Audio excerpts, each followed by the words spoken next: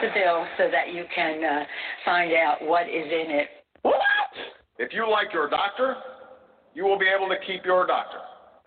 What difference at this point does it make?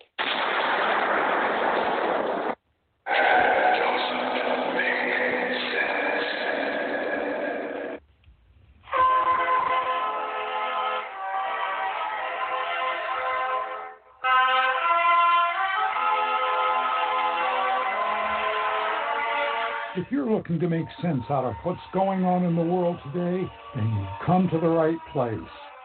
Welcome to Southern Sense Talk Radio with your host, Annie, the Radio Chick-A-Dee, and featuring Curtis C.S. Bennett and the most interesting guests that you'll find anywhere on Internet radio.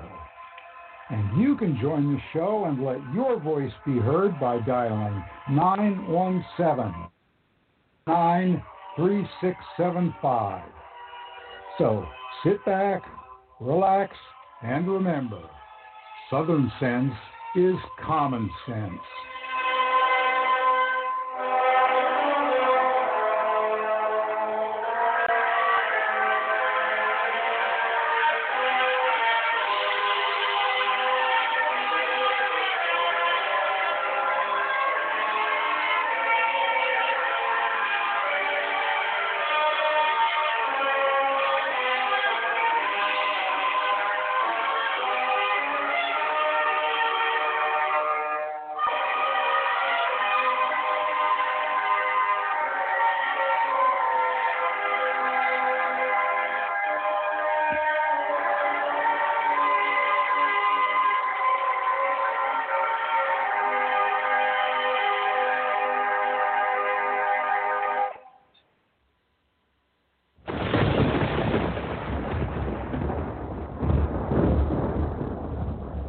When an emergency strikes, what's your first impulse?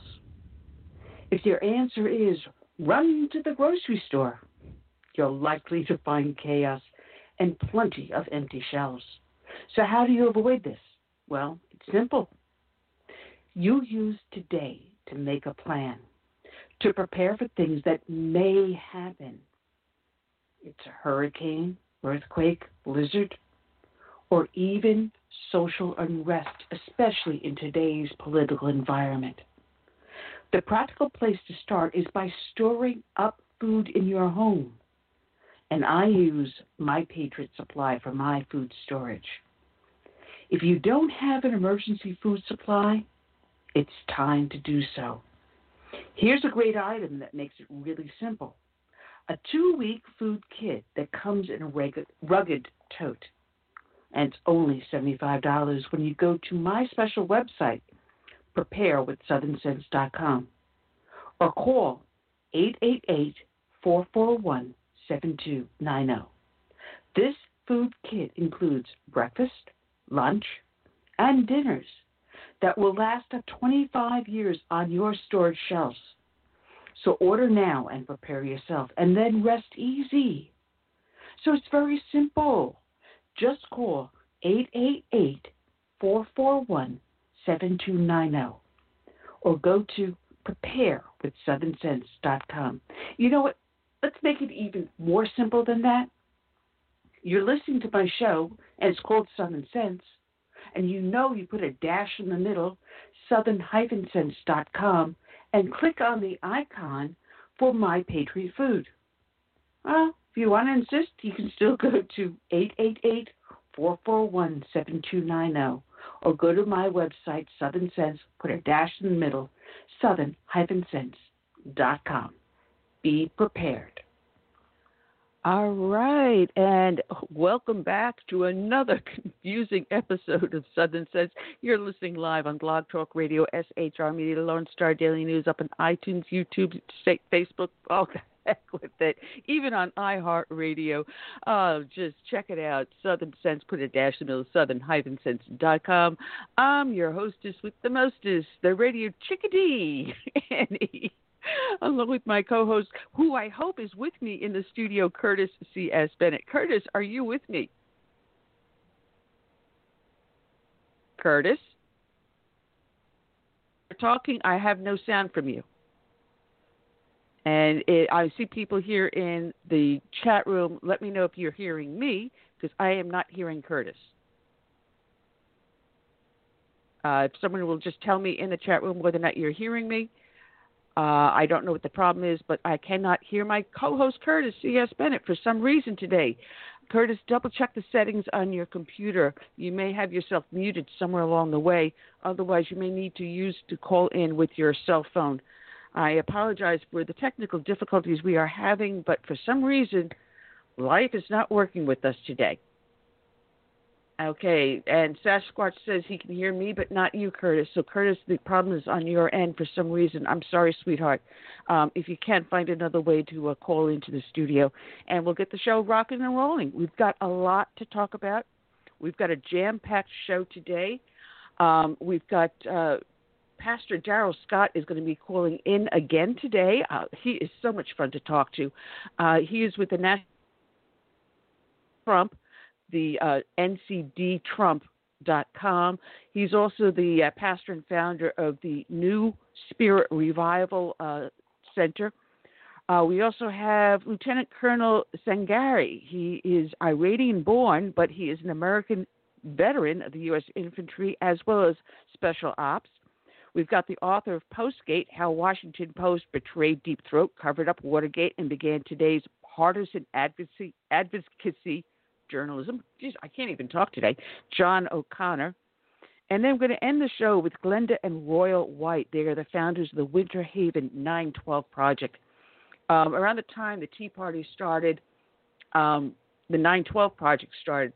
Glenn Beck started that project shortly after the Tea Party. And like my Tea Party, they are still in existence, 10 going on 11 years later.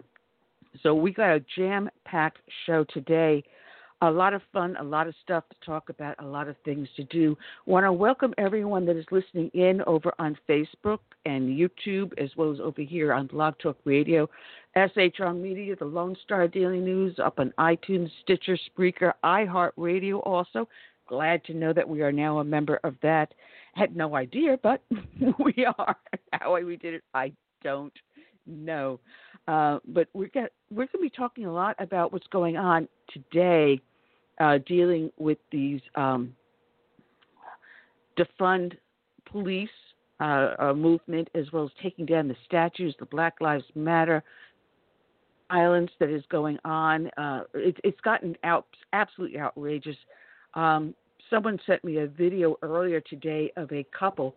Woman was pregnant, and somehow or other, this woman and her daughter happened to have been Black American, got into some sort of a verbal altercation. The Black woman accused the pregnant lady of bumping into her daughter.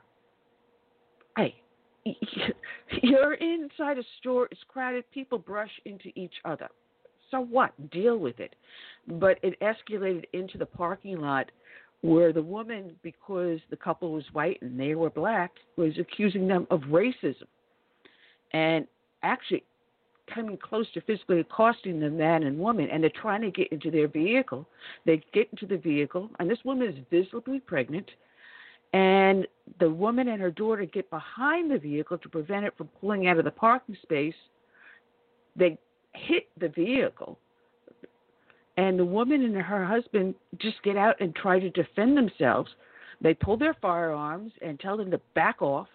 Repeatedly asked, say, you want to call the police? Call the police. The couple keep on asking, call the police. If you think there's something wrong here, call the police. Instead, the couple get arrested. They have their firearms confiscated, and they are under court order where they cannot commit any sort of action that is considered an assault. This is getting out of hand. It is really, really getting out of hand. So let's see if we got our co-host back in over here in the studio. And Curtis, are you with me now? I don't hear Curtis. Curtis, I cannot hear you if you're speaking. I've got no sound. Can anyone hear Curtis talking? If you can, please let me know in the chat room. If you can't, please also let me know. Because it looks like my co-host has gotten trolled and has gotten knocked out. Curtis, I've got no sound on your end. I don't know, Curtis, what is going on here, but I cannot hear you in the least bit. Can anyone else hear Curtis? And I'm hearing from the chat room that no one can still hear you, Curtis. There's a problem on your end. I don't know if you have... All right, call in on your cell phone. That would be good. Anyway, while Curtis tries to work that out, those that listen to the show know that we start off each show with a dedication to a fallen hero. So while Curtis tries to call in, I will go ahead with the dedication. And today's dedication is going to go out to Master Sergeants, two of them. Master Sergeant Jose J. Gonzalez and Master Sergeant Luis F. Deleon-Figueroa, who were killed in action on August 21st of 2019 while serving during Operation Freedom's Sentinel. And this is from The Fallen from the Military Times. And it reads, Master Sergeant Jose J. Gonzalez died August 21st, 2019, serving during Operation Freedom Sentinel. He was 35 of La Puente, California, during combat in Faryab Province, Afghanistan. Also killed in the incident was Master Sergeant Luis F. Deleon-Figueroa. Both were assigned to the 7th Special Forces Group at Elgin Air Force Base out of Florida, and both received posthumous promotions. The Army has identified 2 Special Forces soldiers killed in Afghanistan as casualties in the country hit the highest level in 5 years. Master Sergeant Luis F. Deleon-Figueroa, 31, and Master Sergeant Jose J. Gonzalez, 35, were killed during combat operations located in the far northwest of Afghanistan along the border with Turkmenistan. Both soldiers were assigned to the 7th Special Forces Group at Elgin Air Force Base in Florida. It was an honor having served within the ranks of the 7th Special Forces Group. They were part of our family and will not be forgotten, said Colonel John W. Sands, the 7th Group commander, in a statement. Our priority is now to provide the best possible care to the families of our fallen warriors, Sands added. We ask that you keep their families and teammates in your thoughts and prayers. Gonzalez, a native of La Puente, California, first arrived at the 7th Group's 1st Battalion in 2014. At a request of his family, no photo or additional information was released at that time. Lieutenant Colonel Lauren Beimer, an Army Special Operations Command official, Deleon-Figueroa, was a native of Chick-A-Dee, Massachusetts, who had served more than 13 years in the Army and deployed 6 times during his career. He deployed as an infantryman to Iraq in 2008 and to Afghanistan in 2010. As a Green Beret, he deployed to South America in 2015 and 2018, and again to Afghanistan in 2018 and 2019. Deleon-Figueroa completed the Special Forces Qualification Course and was assigned to the 1st Battalion, 7th Group in 2014, first as a Special Forces Communications Sergeant, or an 18E, and then as a Special Forces Operations and Intelligence Sergeant, or an 18F. Deleon-Figueroa's awards and decorations included the Bronze Star Medal, the Army Commendations Medal with Valor Device, the Afghanistan Campaign Medal with 2 campaign stars, the Iraq Campaign Medal with 1 campaign star, and the NATO Medal. During his career, he was a recipient of the Special Forces Tab, Ranger Tab, Combat Infantry Badge, Expert Infantryman Badge, Military Freefall Jumps Master, Parachutist Badge, Air Assault Badge. The 2 Green Beret deaths bring the number of U.S. troops killed in action for 2019 to 14, according to Defense Department figures. Another 85 U.S. service members have been wounded so far in 2019. And further from the dailynews.com.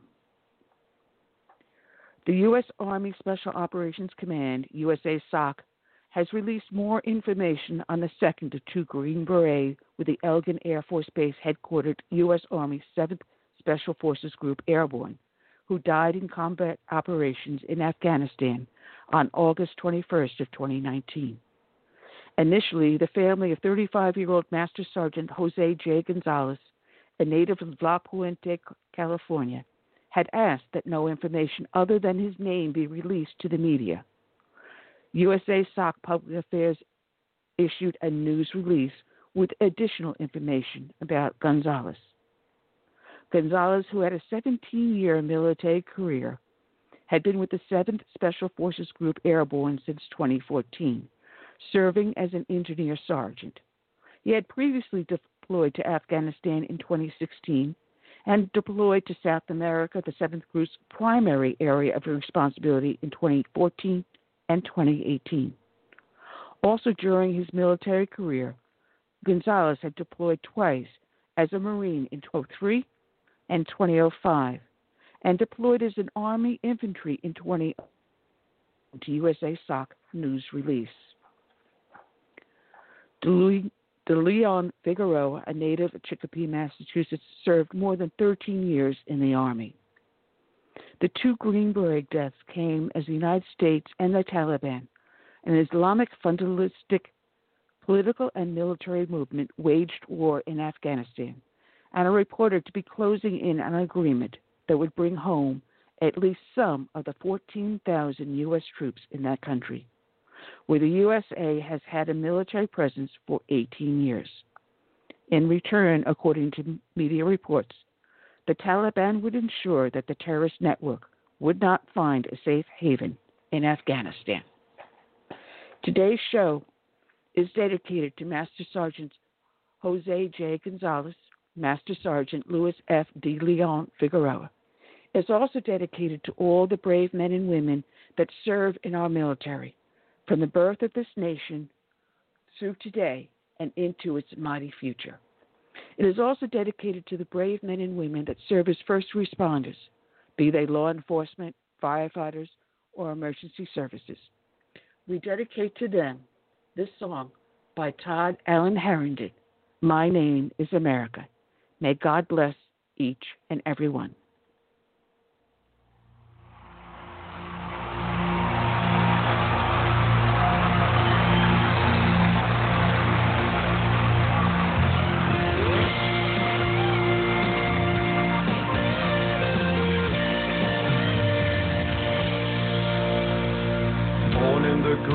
Of oppression, I fought for my liberty, of my people. Freedom has never been free. Now my door's always open to dreamers and friends. When I'm attacked, I protect and because my name is America. I stand proud and free. My name is America. Don't tread on me. I cannot be broken. I cannot be shamed. If you hurt me, I'll get stronger, and I'll rise up from the flames, and I'll always stand proud and free. I'm America, don't tread on me. America is my name. My strength was not taken from others, gave it to me. They believe in the virtues I stand for, my respect for humanity. Now I'm challenged by tyrants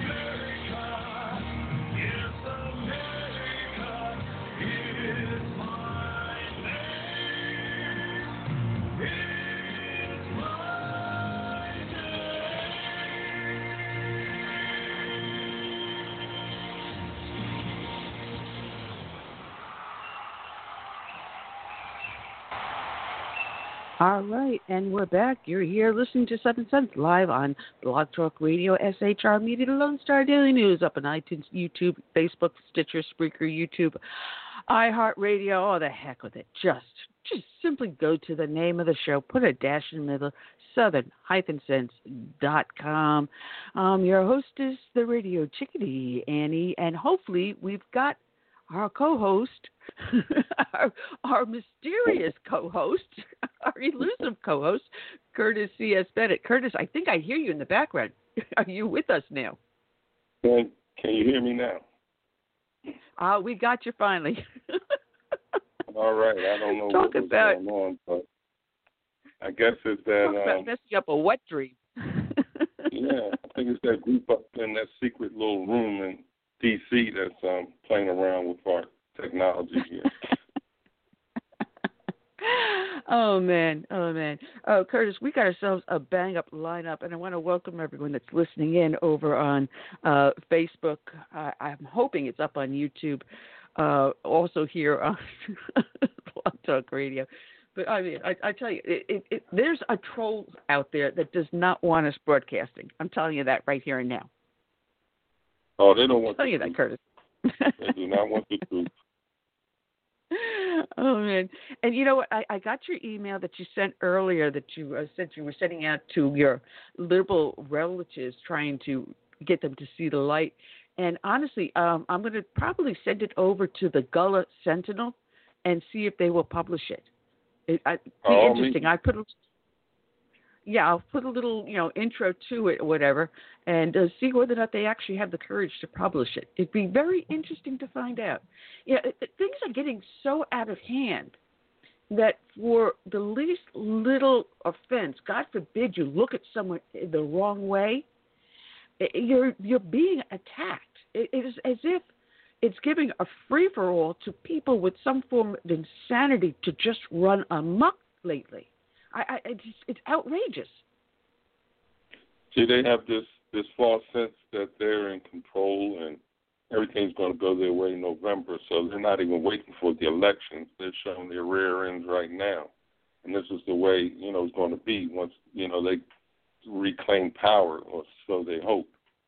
But my goal is to see that this does not happen. So they have given me a lot of material to write about them, so I'm not worried about November. Well, it's also gotten to, and here I am in a rural area in South Carolina, and you think the crazies would not get in control, but now it's when you go out into public and you go into a building that has access to the public, it's now mandatory face masks. And my mom turns 88 tomorrow, 4th of July. And that's her birthday, 4th of July. She'll turn 88. And we got into a rather heated discussion about whether or not face masks should be mandatory. And I handed her a printout of 9 reasons why face masks can be very unhealthy to people. Rather than being protective, they can actually be very detrimental. My husband and I had to run over to Wally World. For those people that don't understand Wally World, that's what we call Walmart. And because Walmart fell within a certain jurisdiction, it was mandatory to wear a face mask. Now, I have a heart condition. My husband has a breathing condition. And he was wearing just a single-layer paper mask. But I was watching him as he was walking, and his steps were getting slower and slower. And I realized he was having a hard time breathing. Because of his breathing condition, he was suffering worse than had he been exposed without the face mask on. And with my heart condition, I felt my breathing was being labored, and I was having a hard time. First off, no one can understand what I was saying with the mask on. I couldn't understand what someone else was saying. If you have a hearing condition, if you have a heart condition, if you have a breathing condition, these can be very detrimental to your health. And there's other reasons why also. They're finding that, you're actually increasing the amount of carbon dioxide in your lungs, which increases in your blood level And that also is dangerous. You're leaving yourself open for a heart attack. So let me share my mandatory experience. face masks are bad. Give me Let the me choice. share my experience. I went to, and I think I told you about this, but I went to an allergy clinic a week ago, and I'm not required to wear a mask in the county that I live in, but in Alachua County, where my appointment was, and that's Gainesville, it's a requirement that you wear a mask inside. And I wear a mask inside all medical facilities anyway. But they gave me some kind of oxygen level test where I had to breathe through this open tube. And it took me 5 tries. I only was supposed to get 3. And still, after 5 tries, my oxygen level was still low.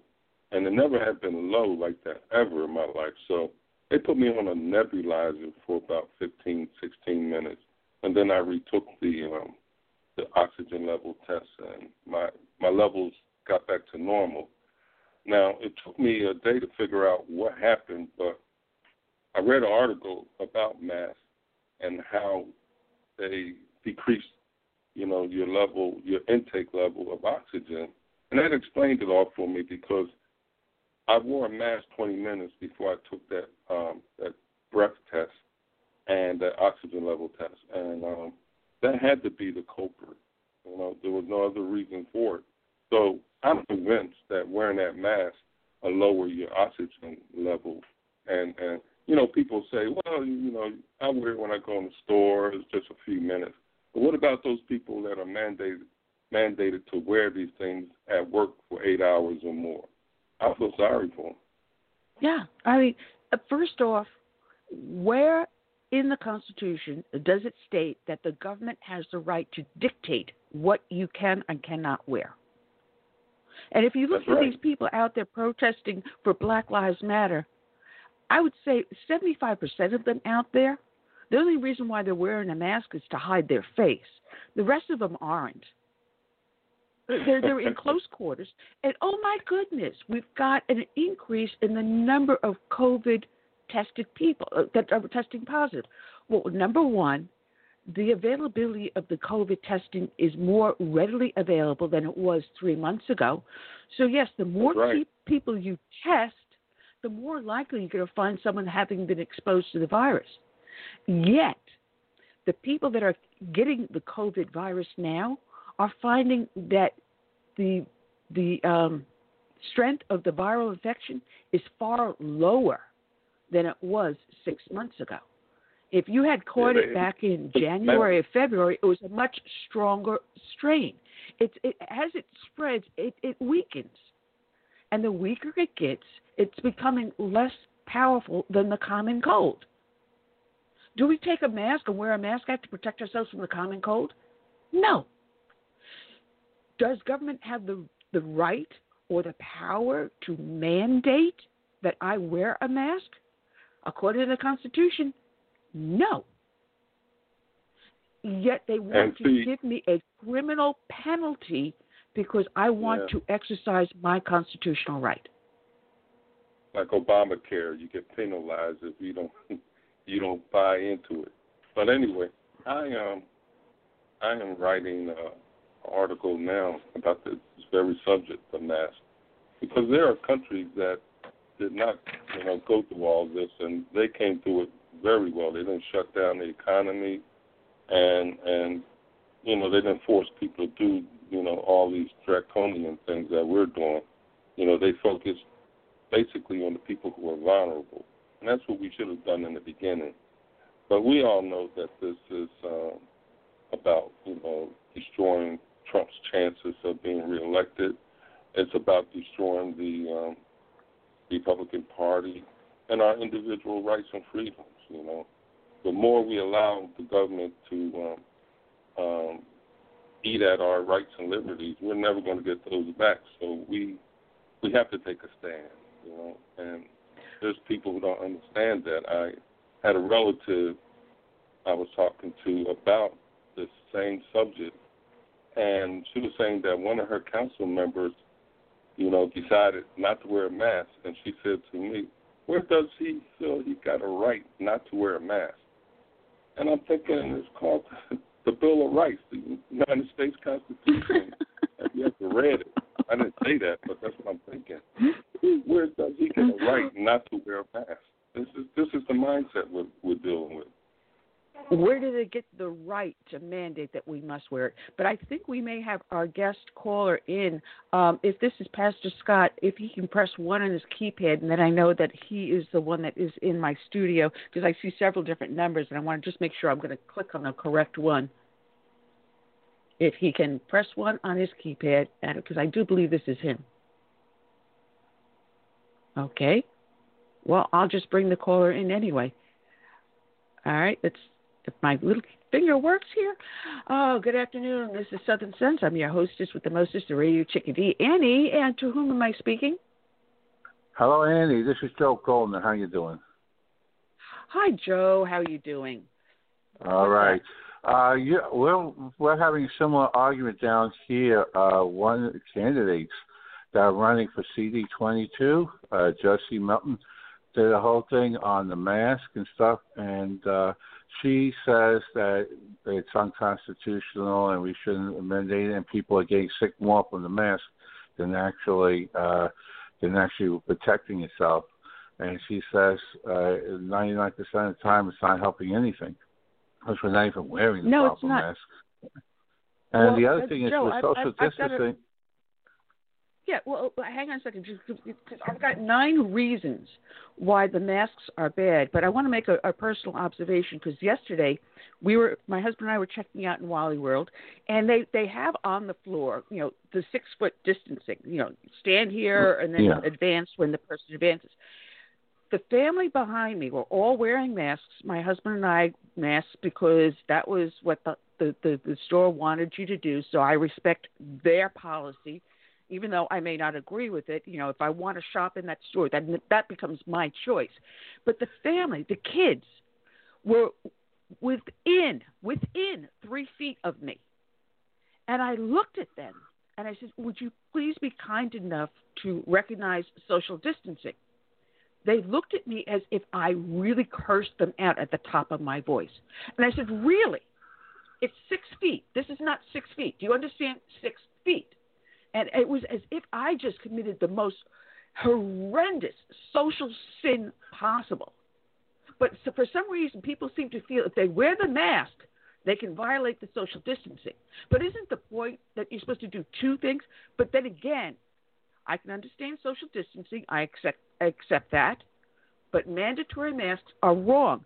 First off, wearing a mask reduces the blood oxygenation, especially in people over the age of 35. And if you wear these for a long period of time, say, for example, 8 hours, it places you in a dangerous condition where you can feel fatigue. Exactly. Deterioration of judgment and performances, mental and physical performances, decrease moisture underneath the mask, which increases the amount of germs that you're susceptible to in your body. It also increases the carbon dioxide levels in your thing, especially the N95 respirator. It decreases to up to 17%. All right. It also causes more headaches, and you get what they call brain fog, difficulty in concentrating, and exhaustion. And now, if you get a mask, how do you know where it's made? It's made here? Well, that's true. The other thing is that there's an increase of fungus lung infection disease, and it's running wild throughout the hospitals around the country, and to the point that now the doctors are pleading, do not wear the mask. Do not wear. It's safer to just do your social distancing than wear the mask, because you're getting more people now coming into the hospital, not from the virus, but from lung diseases because of the mask, and it's counterproductive, and people are coming around like sheep without questioning things, and we're actually in the last few months we actually became a socialist/communist nation, because we're now being dictated by the government than the other way around. Well, another thing people don't realize is that your body has certain ways in which it detoxifies. The main one being is your ability to exhale, to expel viruses and other toxins that are in your body through your nose. You cover that nose and you prevent that from being fully exhaled. You're re-inhaling those viruses and those toxins, which is why you're seeing a higher level of respiratory infections. People can turn around and argue for the masks, but if you don't have a sanitary mask and you're wearing a mask for a long period of time, whatever's caught in that material is going back into your body. Now, if someone sneezes on you, eventually whatever they sneezed on you is going to work its way through that material. I don't care if you've got 3 or 4 layers of material. And the more layers you have, the more you're going to keep those toxins in your body and not exhaling them. Yeah, it is insanity. It's sheer insanity. Now, if I have a surgeon that's going to go work on me, yeah, I want to see the surgical staff wearing masks. I want to make sure I'm not going to get an infection because I'm going to be wide open. But that's something that's only on there for a short period of time. And once it comes off, it's discarded. But how many times do people reuse that same mask over and over and over again? Everybody uses it over and over. Everybody uses it over and over again. We all, they all do it. How many masks are going to be? And in the beginning, they were charging an arm and leg for a mask anyway. Now they just give it away. But still, it's crazy because people are getting sick. After coming home from wearing the mask and going to the store, it takes me a couple hours before everything gets, because you got to exhale all the stuff that you are breathing back in, and you hit more people coughing, stuff like that after the mask is off in the house. No, what's even worse is that if you try to talk to someone while you're wearing a mask, if that person has special needs, they need to see your face to understand what you're saying. They're hard of hearing, or they have a speech impediment. You cannot understand what that individual is saying. You cannot hear them. So what do? They pull the mask away from their face. And how many people do you see wearing the mask only over their mouth and not their nose? What's the point? A lot, because they can't breathe. Otherwise. And if you're in the store for a period of time, they're all doing it. And the supermarkets down here, they'll go in. In fact, they don't even have the mask signs anymore, but we all do it anyway. And people, by the time we get to the register, most of the masks go over the nose anyway. Absolutely. It's crazy. Absolutely. But it's becoming a political hot potato, and you got a guy he's really jealous because he lost last time around going after people. Jessie Melton, who's running for CD22, she's actually been pretty good, and she's energetic and a single mom. She just picked up Rand Paul's endorsement, and she's on her way. She did over $100,000 last quarter raising funds. That's an item to look at down here. Also, of course, Laura Loomer, which is almost $1.5 million funds raised.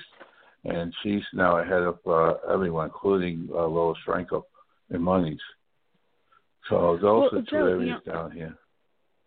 Well, if you want to send me that information, and then we can see if we can book them onto the show to give them a little bit more extra exposure, I'd appreciate that. You got my number and email. Just drop me a little line here. Okay, anytime. I have merged with Wayne Clark for sheriff because the two of us really combined all along, and he has a better shot because of his age, among other things. Me, I'm 65, and he's a young whippersnapper, so it's easy for him. But we're both working together, and we are doing that. And I've been working with Darren Aquino, which you should know, and Mike Sylvester. I can't do his last name right now, but we all came from the same Brooklyn NYPD stuff. So we're all in the same area. NYPD. Don't even tell. Yeah, well, we're all in the same boat, and Darren's working on the case I'm working with, and he's doing good. He was on a friend's show. Hey, we got Lee Greenwood on Wednesday on my show. Okay, great. Oh, tell people where they can find you, Joe. I had Todd Allen Herndon last week. Oh, I've been meaning to call Todd. Oh, if you talk to him, just tell him I apologize. I've been so swamped. He's been busy. We're trying to get him to come down here on 3 areas to try and do show. He has a club up in Panama City that's really doing good, and he's not affected by the virus or any kind. Excellent. I really do have to pick up the phone and call him. But you notice, Joe, that the crisis always ramps up around a holiday. It ramped up around Easter. They took Easter away from us, and now they're taking 4th of July away from us. They've ramped up the rhetoric. They've ramped up the desperation around it. So now we don't have 4th of July fireworks, no 4th of July picnics or gatherings, no parades. They took Easter. They're taking 4th of July. Trump's rally this evening in Mount Rushmore. He's over there. And we're down here, and even though the beaches are closed, we're still going to be at the beaches because we have our organizations, and they're going to go. I heard there's several thousand people going to just go to the beach anyway. And if the mayor's over in Broward, like Mayor Dean and others, if they try anything, they're not going to be too happy because we're standing up. Same thing happened in Los Angeles when they tried to close that. They stood up and they kept it open anyway. So we're fighting back. Well, this is what we have to do. We do have to fight back. You know, the more they cloister us, the more they shut our voices up. And that's what they're afraid of, that if we do gather together. We need to be like that couple in St. Louis. Oh, the ones that came out and defended their property? Yeah, of course. They were right. They followed the Constitution. They actually followed the Second Amendment. They did nothing wrong, but the radical attorney over there is trying to cause problems for them. Well, we'll see. We've got several different gun groups out there that I'm sure are willing and able to come to their defense. There's the National Gun Rights Association, Gun Owners of America, the National Rifle Association. Yeah. Yes. So I'm sure that. And now today with the Redskins, we got to stop that too. Yeah, what I'm seeing, especially, I do watch Fox News, but sometimes I just feel like I need a barf bag because they're bringing apologists on, and you know. I didn't realize that using the name Redskins was going to be racially offensive. How long have the Redskins had that name? And it's just occurred to you today? And the thing the Redskins was the Windtalkers. They were dedicated to the Windtalkers in World War II. That's where the name really came from. And they had and it was developed by the Indians themselves as an honor to the Indians. So, wait a minute. The American Indian named the football team to honor themselves, so now it becomes racially insulting. Same thing with Antimaran pancakes. Okay. Would someone just explain that to me? That's another one. There was a bunch of actresses and they've come together to honor the community and their recipes, and they used it. There wasn't no racial tendencies anywhere. Same thing with Gone with the Wind, all that stuff. Yeah, we've got political correctness that has run completely amok. And my co-host is sitting quietly in the background. I know you have an opinion, Curtis. Did we lose Curtis again? By the way, we have problems. We have problems with our show on Blog Talk, and my friend Mike Essen had problems with his show too of late. So they're going after all the conservatives. Well, I wouldn't doubt it because I did an interview with Gordon Chang, and when I tried to upload it and everything, it disappeared. So every time I do something with China, it all goes bad. I had a gentleman on talking about the Falun Gong and the concentration camps in China, and twice his phone call got cut off. So anything I do with China, definitely it interferes. But I think it's even getting worse now the closer we get to the election. But Curtis, if you can hear me, try calling back in again, because, Curtis, I cannot hear anything you are saying. Facebook is giving everybody troubles again. Laura Loomer is in the process of filing a big lawsuit against them. She always got problems with Twitter, using a different handle. And we're going to Parler, where everybody's in.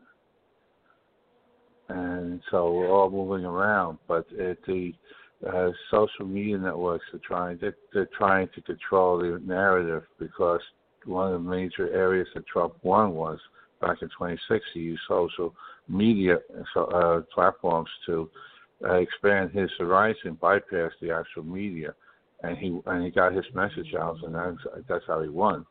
And he's doing it again, but they're trying to give him fits, but he has his own power to get rid of that. All right, well, let's see if I got my co-host back again. Curtis, can you hear me? Yes, I dropped out for some reason. But you can hear me now. They don't like you today, Curtis. We got you, sweetheart. They do not like you. Now, we should have had Pastor Darrell Scott call in, and for whatever reason, he hasn't been able to. And I know he's got another interview in 2 more minutes, so unfortunately, we don't have Pastor Darrell Scott, but I have to get a hold of Gabriella and ask her, what happened there. Because one of the things I wanted to talk about with him is, Joe, if you've noticed that despite the fact that we're in the midst of this pandemic and this crisis and everything else, the economy added 4.8 million jobs in June alone, and the unemployment rate fell from over 14% down to 11.1%. So isn't that amazing? Even with a crisis going on, Trump is still keeping the economy going. 7.3 million jobs have been added in just the past 2 months. Right. He actually built a foundation when he made America great again with the economic boom that went up until the virus started. Is a great foundation that was built. So we have a level that we could, like the security level. So no matter what happened, we already have the mechanisms in place to rebound fast. And between the regulations that have been cut and the tax cuts and the incentive, everything kept running back, which is what's wait till the August report for July. The July report coming out in August, you'll see even more. It'll be closer. By the time we get to September, you'll be almost at where we were before the virus. Well, what I feel? What's that, Curtis? I just feel like Trump needs to accentuate the point that, hey, look how good the markets are doing with everything that's going against us. Now, what if we just got all this stuff out the way? Just think, how far this economy could go. And I think he should be pushing that theme.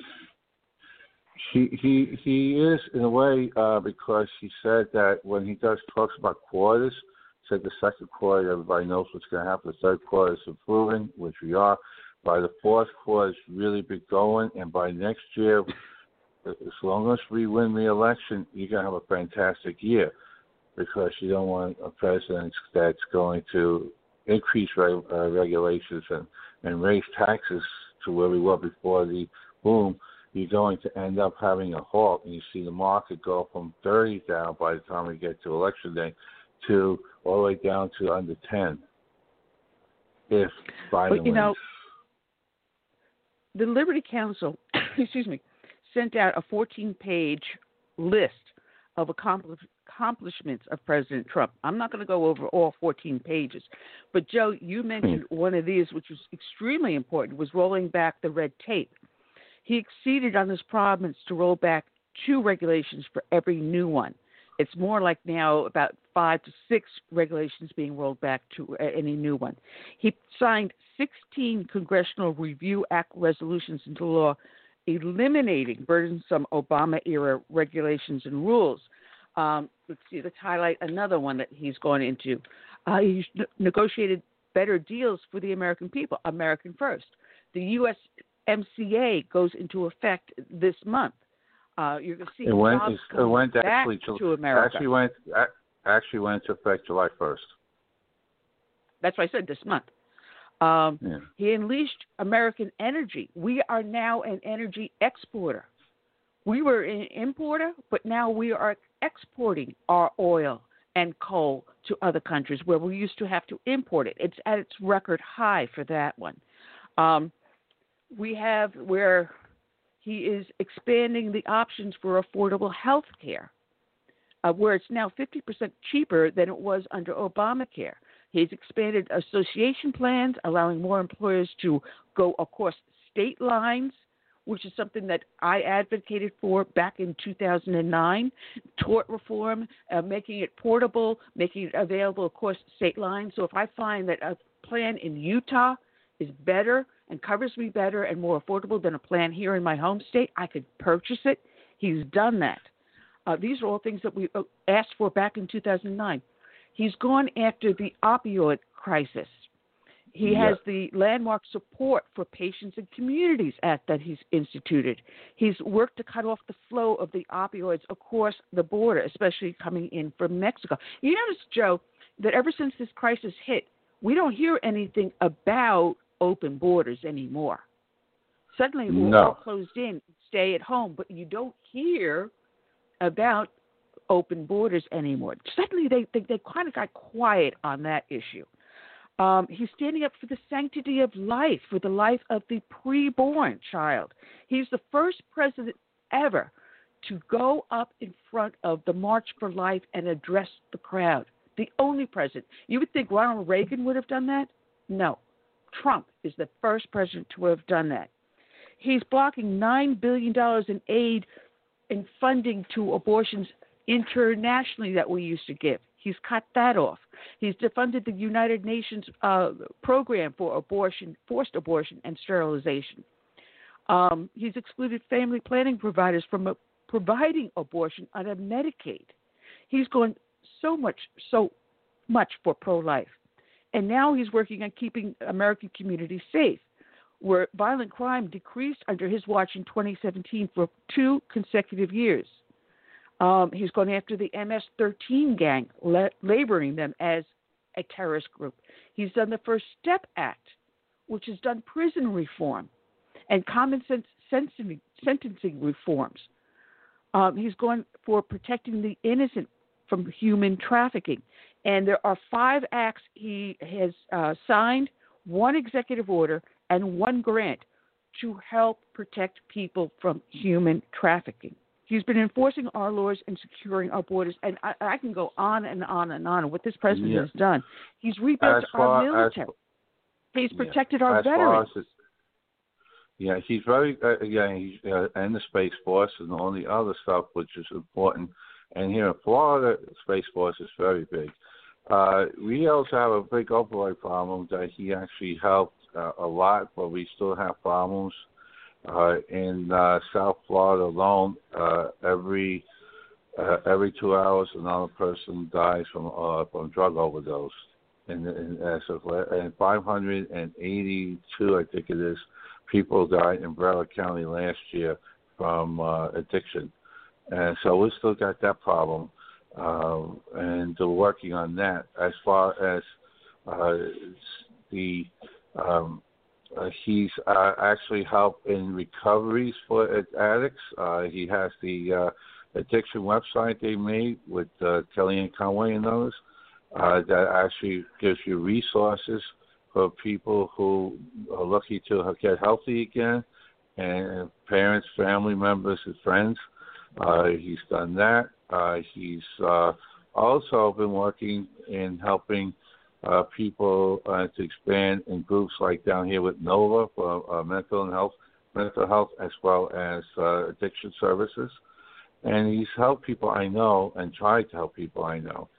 And he's in the process of doing a lot of stuff. So this guy, the President of the United States, Donald J. Trump, has done more in less than 4 years than any president in my lifetime. And like I said, I'm 65 years old. And I think he's probably one of the best, if not the best president ever, based on what his accomplishments are. And this is done with all these people going after him since before going down that escalator. Yeah, they keep on saying, what has he done? What has he done? He may sometimes toot his own horn, but he doesn't tell people 1/10 of what he's accomplished. He's done a lot of this very quietly, very much on the side. But it's people like you that see the full effect of what he has done. You and I have had the conversation where you've had someone in your life that has had the drug addiction problems. So you've seen firsthand the cost of what it is and he's to helping, families and friends. Them. And he's still helping them. And how many millions more is he helping without people realizing that he's the one that's giving I see him because of the people that I work with and I've been finding with and trying to do. He has helped a lot of people behind the scenes. Getting actually, if you meet him, he's like a grandfather. This guy, he has a very big heart and very warm, and he actually. His whole administration in the circle and family, they're all the same way, and they are nothing what they're saying, the tax and everything else. They're totally opposite. This guy, if he was the president of the United States, would be somebody's great grandfather or grandfather, and be and that's the type of person. He loves life and he loves children, and he loves the people, and he loves this country, and it shows every single day, and especially after all the attacks and everything else. He is there, and he loves, and he works 22 out of 24 hours a day. You can't keep up with him. Well, you and I both are former New Yorkers, and we grew up, we lived listening to Trump this, Trump that, Trump this, Trump that. And the first time he really came into my zone of paying attention, and of course the media really treated him with extreme disdain from day one. But if you remember Rockefeller Ice Rink, the ice rink at Rockefeller Center, my best friend and I, every Thanksgiving holiday, we would go down to Rockefeller Center and go skating. And then the ice rink fell into extreme disrepair. And they had contractor after contractor come in and try to repair it. So for a number of years, the ice rink was down and out. This man came in and in a matter of months did what these contractors could not do over a 5-year period. He got it up, he got it running, he got it profitable, and he had it in better shape than it had ever been before. He improved it. He could do that project after project after project. And he did it at half the cost. I think it was close to half the cost of what it was originally proposed to be repaired at. That's the type of man he was. And that made me stand up and start to pay attention to who this gentleman was. I heard him touting, different little attempts at, stepping into the political forum. And back then, you didn't know if he was a Republican or a Democrat because he gave to both sides. He's a businessman and he wants to grease the wheels, but he gave to both. Right. And you never really knew where he stood. You got to remember, he also saved a ton of money with the embassy in Jerusalem. He talks about the story, saved millions off the cost, and it's about an embassy. Mm-hmm. And he actually said, listen, he actually turned around and said, listen, the UN building is in extreme disrepair. We all know that. And the UN just sucks money out of the taxpayers here. And we give 25% of the budget to them.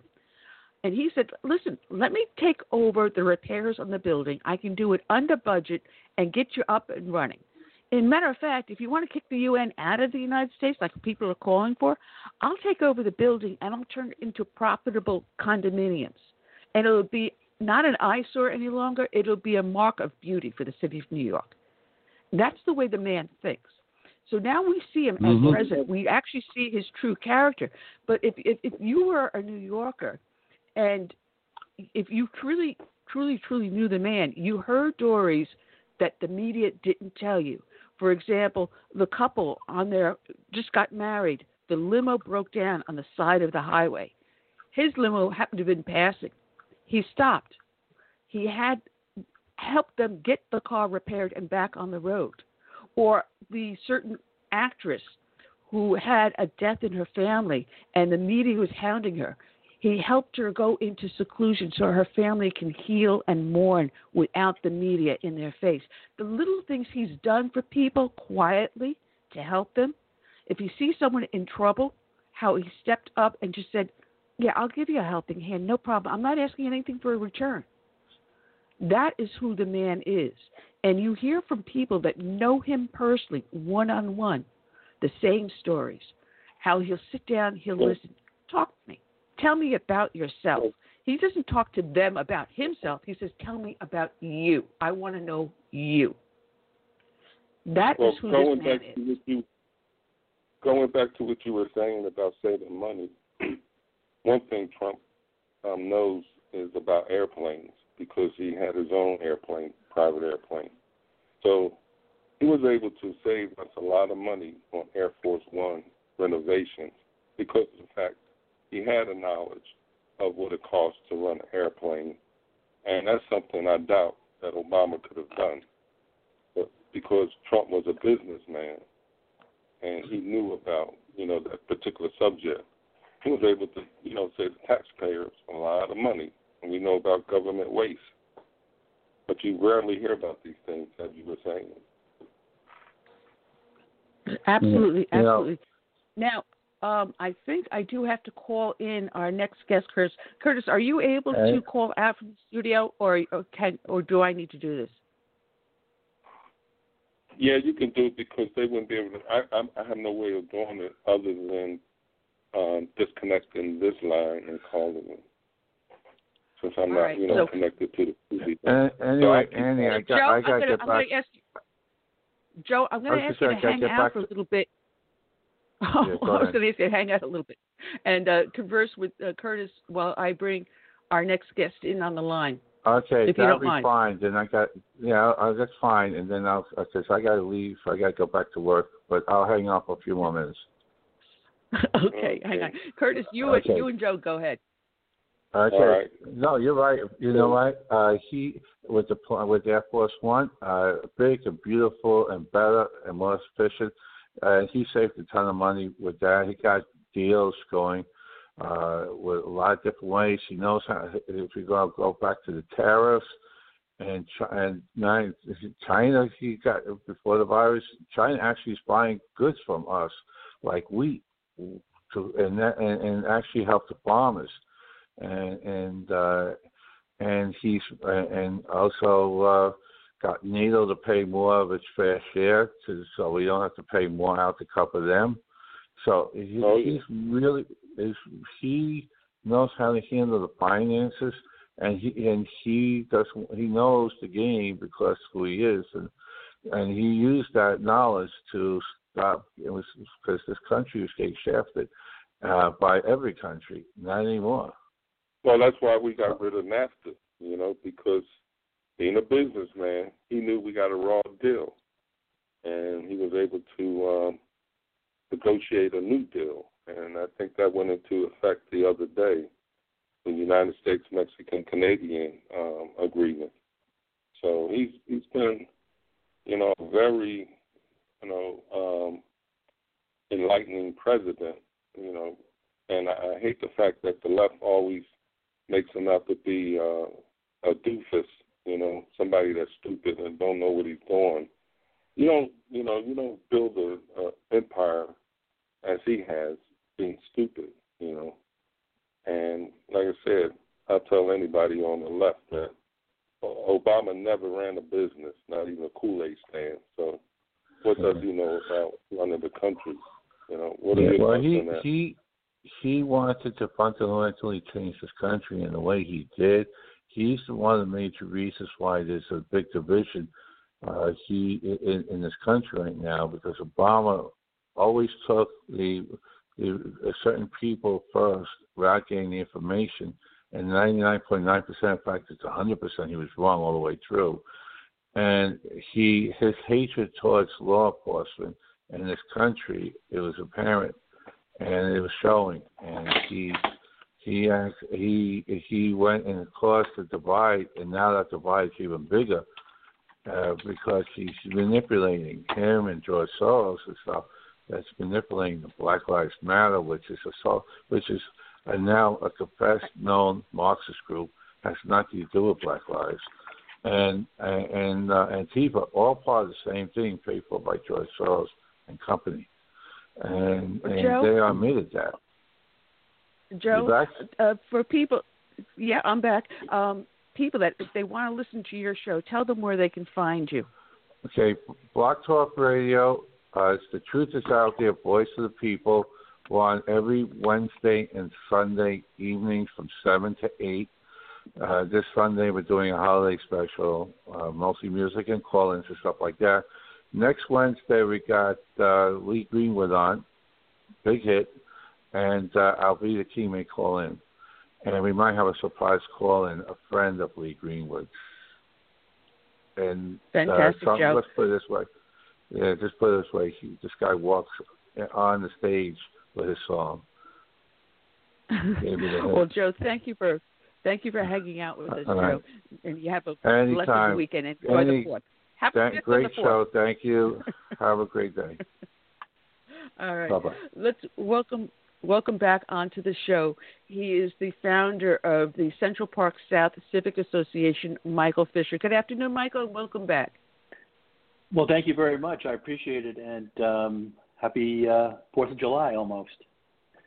Yeah, 4th of July. My mom turns 88 tomorrow, so we got a double celebration. God bless her. Yes, you do, for sure. Well, you know, you're always fun to talk with. I always have so much fun, and I love having you on. There is so much to start to talk about. I don't even know where. It seems as if the world has gone insane over the last several months. You know, we've got the Seattle Chops or Chaz or whatever you want to call it, and it goes on and on for weeks on end, and it doesn't get settled until, lo and behold, they show up at the mayor's front door. Gee, it's amazing how that got settled real fast. Well, you know, I mean, I think that the mayor is just, is frightened about the whole thing. It seems to be the way of all these cities, all these very liberal cities, where these politicians are just afraid to act or do anything or say anything. So they kind of look the other way until things get so bad, or until they actually appear right outside their door. Then suddenly they get scared, and then they realize they have to do something. Oh, but we got to defund the police. So, you know, we got to get rid of the police. Well, you know, right? Me personally, I mean, if I had the ability to just go in and say, you know, just cut $1 billion off, and like within 24 hours, I cut $1 billion off, that's pretty good influence. But I will tell you that, you know, what I'm seeing about this whole $1 billion thing that they're cutting off is typical of politicians. The politicians are playing, from what I can see, smoke and mirrors, you know, with the protesters. I mean, they say we're going to cut $1 billion off. Then all of a sudden you take a look at it all. I mean, they were taking all the crossing guards off and giving it to a different department. Now it looks like New York police are actually going to be handling it again. And so when you start looking at everything, it's probably not exactly what they say they're going to do. And what I think is pretty sad about that is, you know what, if you're going to tell people you're going to cut $1 billion off, then cut $1 billion off. Otherwise, don't make promises you can't keep. That makes things even worse. That creates even more anger out there when you lie to people and tell them you're going to do one thing and you do another.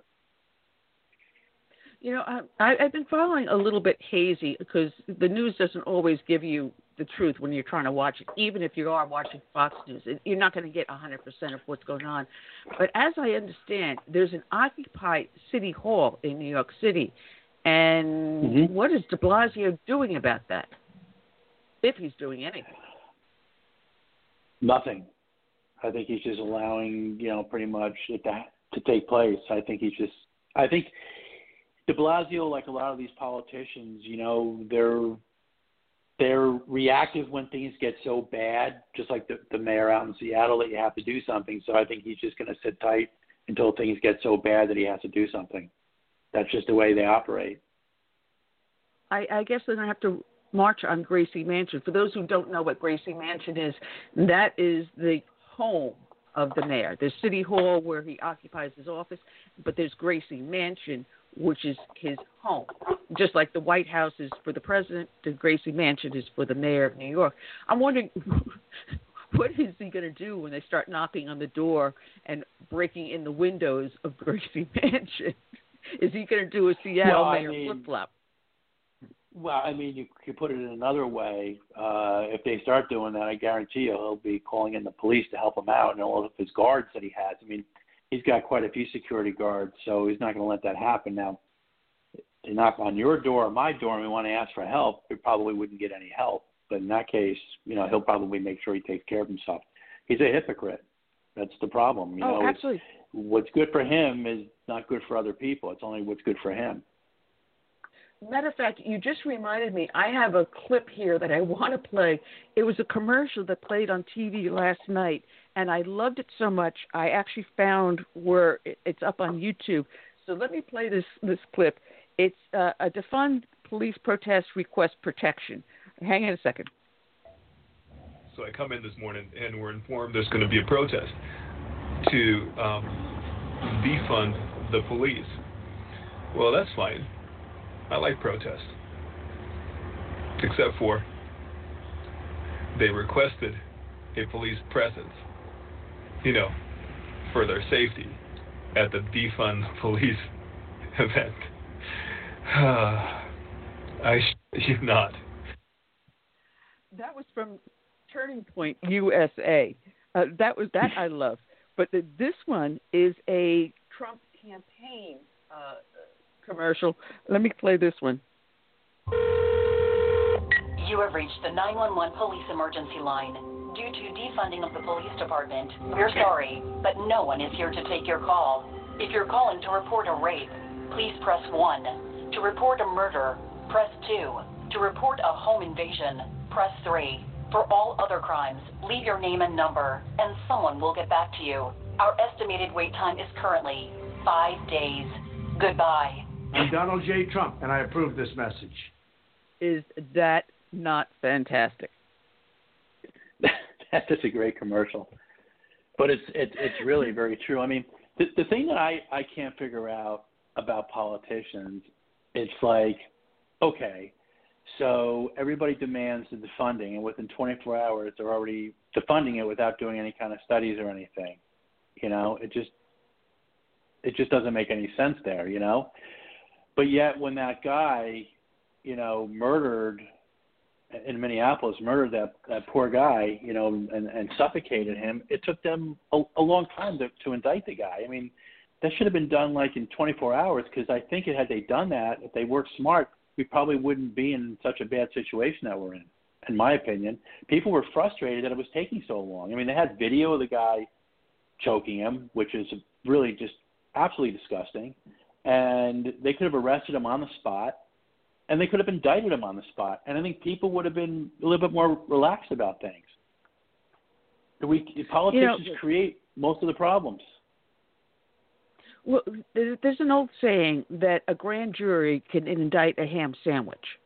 This was something that was so blatant. As a former police officer, the second I saw that, the first thing I shouted out was, why the other officers did not intervene, pull him off the guy. The guy was already in cuffs. He was on the ground. Why didn't they pull him off? Why didn't they stop what was happening? Which means, it tells me for that specific department, there is a systemic disease in it. So you got to look from the top down. Not just. Anytime you have like large crowds, let's say 4 or 5 people, okay, watching something like that, everybody's looking at the other person to do something, so nobody does anything, right? That's usually what happens in those situations. And if there was one police officer there, or maybe two at the most, maybe something would have been done. But I think they were frightened because there were other people there from the police department, and they were afraid to do anything about it. I know myself. I'm the kind of person, if somebody's stuck on the road, I help them. You know what I mean? If there's a problem, I remember some guy was drunk and he was beating up his girlfriend. I mean, everybody, there were tons of people sitting in a restaurant, okay, just watching it. I'm of course the idiot that actually goes out and tries to do something about it. That's just the way I am. But if I was there, I would have done something. I just never would have let that go on like that, because it was blatantly wrong. He was killing the guy right in front of us, and the guy wasn't doing anything wrong. It wasn't like the guy was a danger to him or anything. He was outright murdering the guy. It's disgusting. So, yeah, and you know what? What's sad is that now all of a sudden, everybody in the police force is now blacklisted.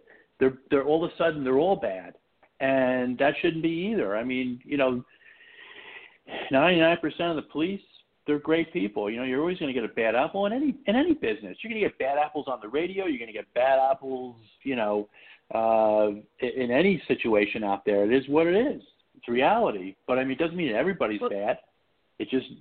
Go ahead. I'm sorry. Statistically, it has been proven statistically less than 1% of law enforcement officers will prove to be bad, corrupt, or violent, or whatever. Less than 1%. But if you go into any occupation outside of law enforcement, those numbers are much higher.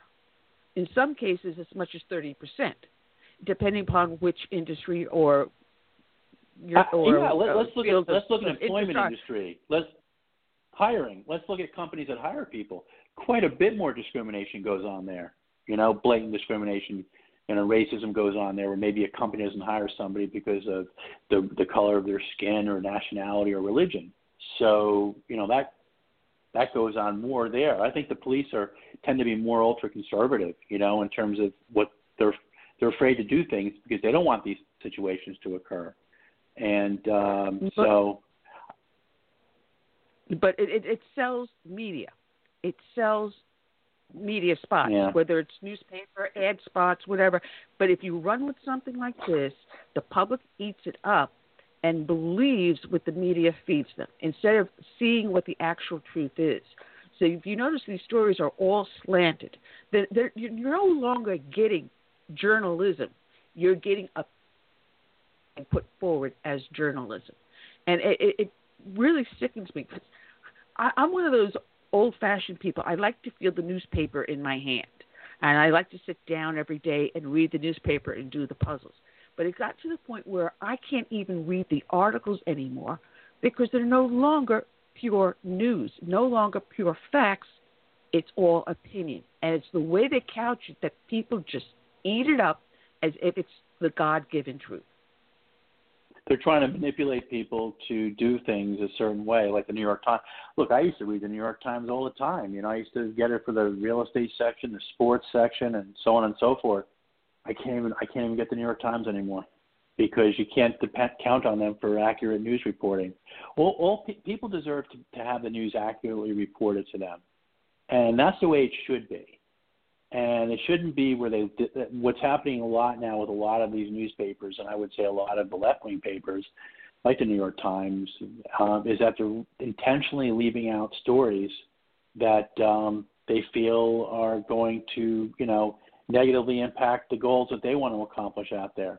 For example, Trump. They don't want Trump reelected, so they're going to eliminate putting any stories in there that potentially make him look good, which is very, very poor reporting. When the unemployment numbers, went down, and there was a lot more people that were 4 or 5 million people that actually got, were able to get their jobs back and everything.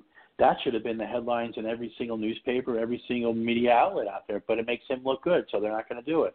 That's not fair to the people that count on getting accurate news every day. That's wrong. And I just go ahead. I'm sorry. No, that's all right. This is what we're being fed. We're being fed propaganda, and we're accepting that propaganda as truth. And unfortunately, we no longer have critical thinking out there. Very few of us actually do critical thinking, where we look at a situation, try to see what the opposite side is, compare it, and then make our own decisions. Instead, we're allowing them to feed us this pablum, and then they regurgitate it as if it is God's truth.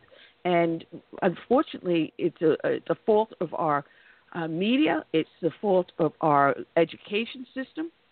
And unfortunately, with the growth of social media, it just mushrooming into a huge mess for us, which puts us in the situation we have now.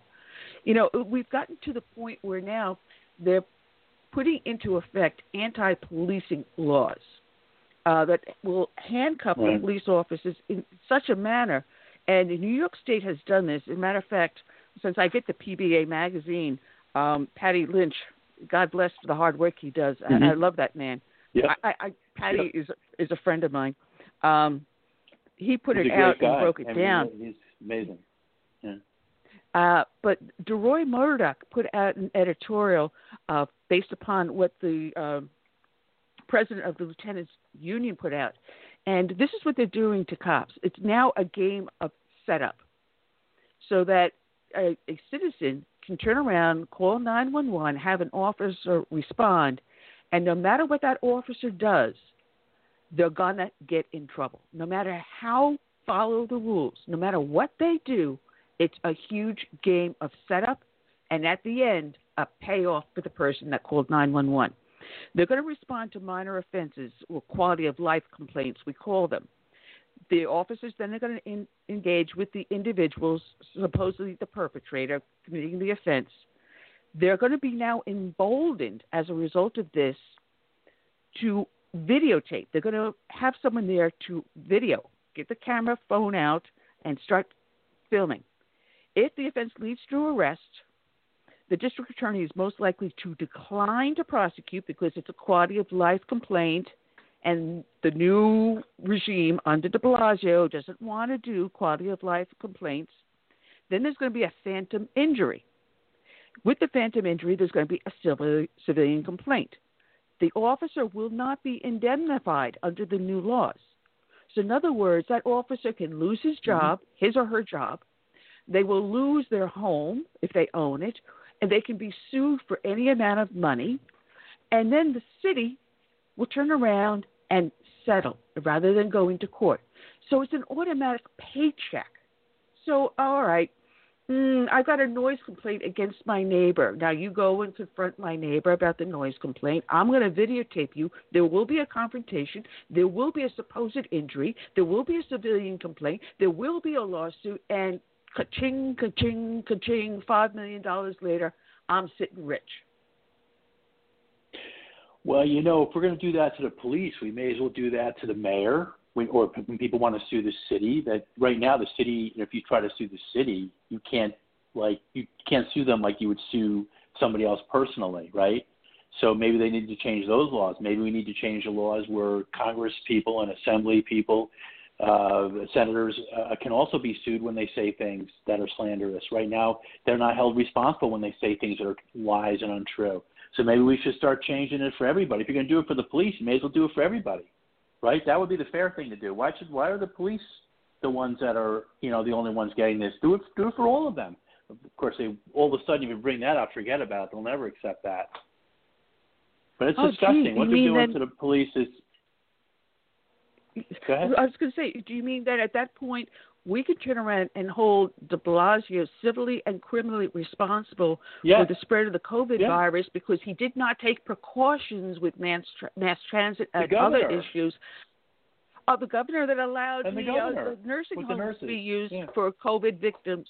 I have a high school friend that lost his mother-in-law and his father within a 2-week period because of Cuomo's policy of putting COVID victims into nursing homes.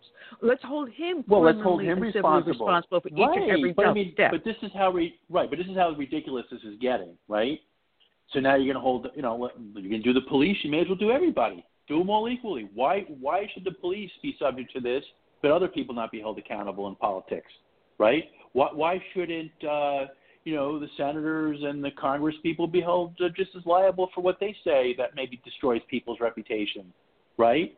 I mean, why not? I mean, my God, if that were the case, Trump could sue the heck out of probably 99% of the Democrats.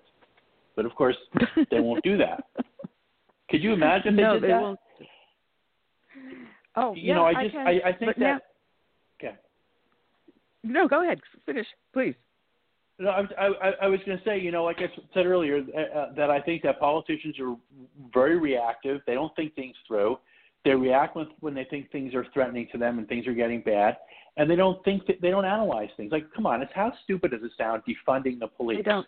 In New York City, for example, the crime is going up. Okay, majority of people that live in New York City, I would say 99% of the people don't want that done. They're now frightened that they're actually cutting off a lot of the police in the city. But actually what the politicians are doing is they're making it look like they're doing more than they're actually doing to try to pull the wall over the protesters, and that's a wrong thing to do. You're better off being honest. You're better off being honest and saying, look, we'd love to be able to cut the police. We can't. But here's what we can do, right? That would be the smart thing to do. We can do more training programs, okay?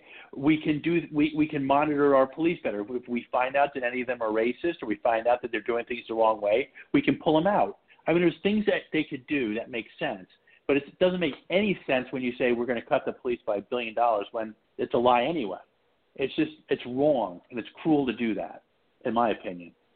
Yeah, and no, I love the articles that you see now coming up in the newspaper and other medias criticizing police unions. And I had to explain this to people. Each and every agency has some sort of representation. Some of the agencies don't have any representation at all. But they're not necessarily unions as you think of the AFL-CIO or the SIEU. It's not that type of thing. It's more of an association where we have bargaining power for our benefits and pay. It helps protect us against labor and pay abuse. It's not to the same level as a union is. They don't have the clout that people seem to think of. And if a person is found guilty of an ethics or criminal violation, the union is not going to protect them. So now we hear them, instead of going just defunding the police, they're going after our fair representation. So we end up finding that a teacher or an employee of McDonald's has better representation than a police officer. So, again, they become the straw man, the thing that you can turn around and focus your anger and hatred on. You know what's going to happen, and this is very, very sad, you're going to get less qualified people wanting to become police officers because they're going to say, you know what, it's not worth it. I mean, I talk to the police all the time in New York City. I mean, I walk up to a lot of them, and they're wonderful people. I mean, they take the time, they talk to you, I tell them who I am, and they tell me what their point of view is and how frustrated they are, and they just want to go out and do their job. And I've seen so many police officers. I mean, I've watched them do their jobs, and they're very careful, very meticulous. They're not out there to hurt people. They're not out there to beat people up. They're just out there to do their job and protect the community. That's it.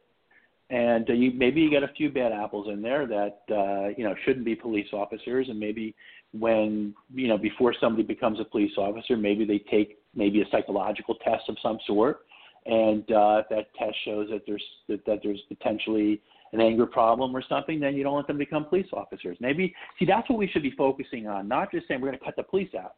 Let's focus on what can we do to prevent these types of people from getting into the police, because even if you cut your police down, you're still going to get those kinds of people in there. So rather than cutting the police down, which hurts the general public, let's find where we can resolve this, where we're going to get less people in there that maybe have these problems. I think that's what they should do. That's my opinion. I mean, right? That makes more sense. Yes, absolutely. And there's a comment. There's a comment in the chat room from our friend Sasquatch about this officer that ended up killing Floyd. That he had 18 civilian complaints. This is where it's down to the department. They dropped the ball. The boss. I mean, how disgusting is that? Like, there should be like, if you have two. That's disgusting to have all those complaints and not to get rid of the guy. Absolutely, but That's something that they have to work on internally. I mean, internally, these, you know, and you know who I blame for this? I'm going to blame the mayor. Because the mayor's responsible. I mean, he hires the commissioner. He appoints the commissioner, right? The commissioner appoints the chiefs of police. And it's their responsibility. Where are these guys? But before all of these protests, where the hell was de Blasio? Where was he? Where was the mayor in San Francisco and Los Angeles and all these places? Why didn't they sit down? And before all this happened, I mean, we've had these problems for a while. There have been things that have happened. Why haven't they just sat down and tried to figure out, you know, how to resolve these problems before they get out of control? That's what should have been happening. I blame the politicians. Just so people understand, under NYPD, there are several levels that you go through. If someone ends up with a civilian complaint, inside each command, there's something called an integrity control officer. He is someone that sees if you got someone that's getting a lot of complaints, he's going to turn around, pull that cop's record out. He's going to do an internal investigation, at which point the officer will be pulled off of whatever duty they are, probably put behind a desk, probably sent to psych services or whatever. They're going to do a full investigation. If it finds that there is some criminal activity with that officer, then it advances to the internal affairs. And then he would be going for prosecution, firing off the job, loss of benefits, whatever. So NYPD has that mechanism in place. If Minnesota had it, then they didn't use it. So that comes up to that individual command out there in Minnesota. And this is what people fail to understand. Each department is different, and you can't do a one-size-fits-all, but we can make recommendations on how best to prevent a bad officer from getting even worse and controlling the activities of that officer or getting rid of them, dismissing them. But this is the conversation we should be having. Defunding the police is not making the police. No, it sounds good. It just sounds good, but it's not the right way of going about it because you're not going to get to the root of the problem. You have to find solutions to deal with, managing when you're hiring people into the police department and making sure you're not getting the wrong people in there. You don't want to create a situation where all of a sudden people don't want to become police officers and then the good ones don't apply for positions. It's like politics.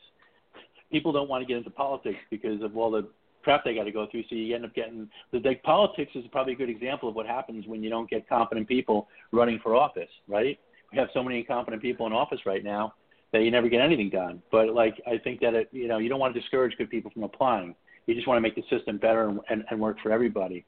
And you want to listen. Racism is a problem in this country, and it's something we have to all deal with.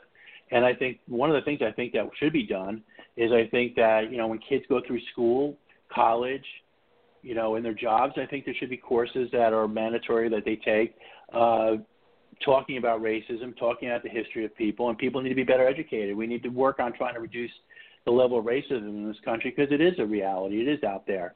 But we have to do it the right way, and I think politicians, like right now, they're talking about wanting to do all these things and wanting to correct the problems and everything else. Believe me, in 6 months from now, it'll all be forgotten. They'll move on to something else, and that's a shame. It really is. Well, Michael, people can find you at the Central Park South Civic Association website. I wish we had more time because half the stuff I wanted to talk to you about I haven't even touched upon. So next time you come on, let's do a full hour instead of just a half an hour. That sounds like a plan. Thank you so much. And all right. Happy birthday to your mother, right? Your mother's birthday? Yep, she'll be 88 tomorrow. God bless her. Wow. That's the most important thing. Enjoy. Thank you, Michael. God bless, and thank you for the hard work you do. And we'll be talking again soon. Absolutely. Thank you. Take care. All right. Michael Fischer, check him out, Central Park South Civic Association. And let's welcome back onto the show, running for office out of Chicago, Illinois for Congress, Lieutenant Colonel Sangari. Good afternoon, Lieutenant Colonel. How are you doing today? It's good to be here, Ann, and happy birthday to your mom, too. Yeah, God bless her. If anyone wants an Italian mother, I'll ship her over to you. We'll take her. It's okay. I got four kids she could take care of if she wants to. Yeah, you're running for the 9th District Congressional seat out of Chicago, Illinois. And, oh, my goodness, I thought New York City is bad. You guys are crazy over there.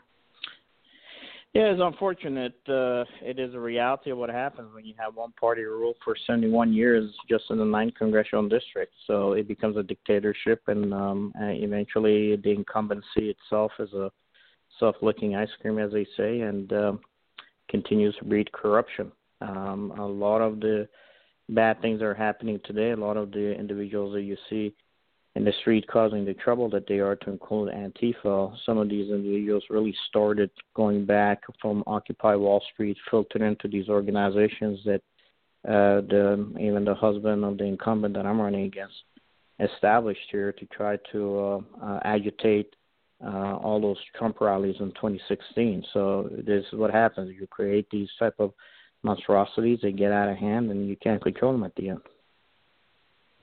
Well, that's the whole thing. You know, it's gotten so very out of hand. But as I was doing my research on a lot of what's going on today, we're finding elements seeping in from outside of our borders that are influencing, even, you know, elements within our borders, influencing the growth of this fascist anarchist movement. I don't know if you could be a fascist and anarchist at the same time, but it seems like they're trying to. We're seeing influence of George Soros. We now are able to tie some of it directly back to him. We see influences, believe it or not, I said this when we first saw the Occupy Wall Street, of ISIS, because you see some of the flags and signs they're waving and the way in which they cover their faces and dress. We're seeing now China sending into the United States weapons parts to help them arm themselves. We're getting hit by our enemies from every single angle they possibly can, and it's all morphed into this movement. Well, it is, because everybody has an interest, right? You can't defeat the U.S. on the battlefield. You got to, do what historically has happened within every empire, every major nation. You get to destroy from internal, and this is just a reality. You know, I was born in Iran. I'm an Assyrian Christian, as you know, but a lot of the reason why Iran fell was at the time Shah was sending his middle class at the time. Middle class in Iran was very profitable. They were sending their sons and daughters here to get educated, and unfortunately they ended up in UCLA areas and Berkeley, and started taking the socialist ideology back. Well, the socialists and the Islamists in Iran linked up together. They toppled the government, and the Islamists turned around and killed all the socialists. And now you have an Islamic Republic in Iran. These teachers who taught them were American teachers who taught this idea that the Shah is bad, you got to get rid of him, you have to have this kind of a communist manifesto ideology that exists.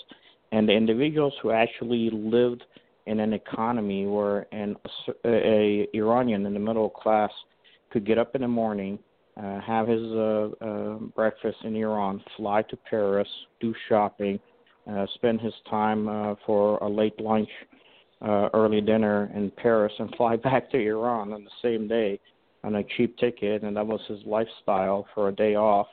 And they destroyed that lifestyle to get to what they have today, which is an Islamic Republic. And I tell people, you want to have a revolution, God bless you. But at the end, you don't know how it's going to turn out. No, and the decimation of the Jewish and Christian community in Iran, no one talks about that. You were lucky that you were able to get out, but a lot of them never made it out, and never even made it alive. No. Look, the Jewish community, and I tell the liberal Jews here in Chicago, continuously keep on voting for individuals like the current incumbent who takes money from J Street, is anti-Jewish, supports BDS, and she's supposedly Jewish herself. I tell them that the Jews are the canary in the coal mine for every country. When they start getting attacked, when anti-Semitism is on the rise, the country has issues. And once they've left, the country is done. Just like in France right now, 75% of the Jews have left France because they realize that we have to have somewhere to go to. Our problem is if we destroy what we have today here, where are we going to run to? And I always keep on warning them that you have to understand socialism doesn't mix well with Judeo-Christian values and beliefs. If it did, those socialist countries would have had Judeo-Christian beliefs behind them. So it is a reality of what you have to face. It's unfortunate, but history sometimes takes time for people to learn the lessons. Well, looking at the uprisings that we have in the urban areas with this Black Lives Matter movement and the Antifa, the last thing these people are anti-fascist. They are completely fascist. But you notice that when they attack the Christian churches and the Jewish synagogues, they don't attack the mosques, but no one is saying anything. And we have Mayor de Blasio saying that, churches and synagogues have to stay closed. You can't practice your faith. But the hypocrisy and the brainwashing we have going on is outrageous.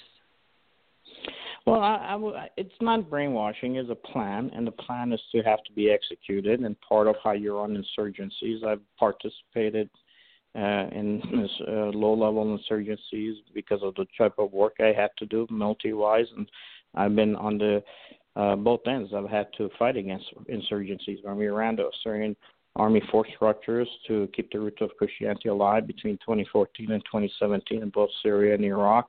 We had to somewhat run an insurgency. Now, in that process, I will tell you that in 2015, we had one of our commanders killed. He was an Syrian Christian commander fighting in Syria against ISIS. However, who killed him and assassinated him? It was a group of YPG Kurds who are socialists who have taken money from Russia in the past and would conduct even raids into Turkey to kill other Kurds, who was flying the flag at the time. My commander was killed on the ground. Antifa flag was being flown with the YPG Kurds that were on the ground learning their trade craft to be able to come back here and execute it. These people didn't go there to learn that trade craft and not to apply it here in the U.S. They did it for a purpose. The problem is you cannot get rid of these type of folks because they tie themselves first to Antifa, I should say Occupy Wall Street, then they become Antifa, then they float into Black Lives Matter. And what happens is because they tie themselves to a lot of these political organizations that the political parties here use in order to be able to get out the vote and be able to win votes for themselves, it becomes very difficult because when you do the link analysis, you realize that a lot of these bad actors are actually tied to even individuals within our own Congress. And if you just do a link analysis, you would have to go in there and, arrest a lot of folks. It becomes difficult. And they do this. This is part of how you run an insurgency. You got to tie yourself to a politician or at least indirectly or directly to one of their organizations to ensure that if they ever try to go after you, at least you have some political clout, so where you have merged yourself into the system. And then hopefully if you have a organization that is like a rebel organization, in this case, you could turn around and make it a political organization in the future to give it legitimacy. Well, there's been a call to have Black Lives Matter listed as a terrorist organization, but heaven forbid you say that. The moment you say that, you're a racist. And I've asked this over and over again. If Black Lives Matter so much, why aren't you out in front of Planned Parenthood protesting the Black lives that are aborted, the preborn that are aborted? I was talking to a young man here. He said, do Black lives matter to you? Sir, I go, they matter more to me than you. He goes, how's that? A young black kid. He goes, how's that possible? I'm black. I go, yeah, but you're not running for office. I am. I said, you can't make a change in the bills and the laws. You cannot have effects that you're looking for until you're in Congress. I said, if Black lives matter to you, why are you not running for Congress? You meet all the requirements in accordance to the Constitution. He goes, well, it would be too hard for me to do. I go, then you don't care about Black lives. I said, look, I'm running against an incumbent. She's got $2.3 million in her coffer. She's been there for 20-plus years. She's got a machine that is working for her. I'm running at a time where, because of COVID restrictions, the governor, who's from her party, doesn't even allow me to go house to house to knock on anybody's door. I have a social media campaign that is constantly being suppressed by these social media platforms that are not wanting my information to get out there because there's a Republican in front of it. But I'm still doing it. I said, you have to try. I said, there's 535 members in Congress, 100 of them sit in the Senate. Every year you should have at least 1,073 in the coffers ready to go. He goes, how's that possible if you only have 500 plus? I guess you should be running them as Democrats and Republicans against every incumbent to knock them out. I said, if you're not going to do that, then you're not going to get to the end goal where you can affect the laws, right? That's what you're looking for. I said, think about it. And it came out in a more recent comment in a discussion I had with a young man. I said, what did you accomplish with Black Lives Matter? You painted a street using your own money.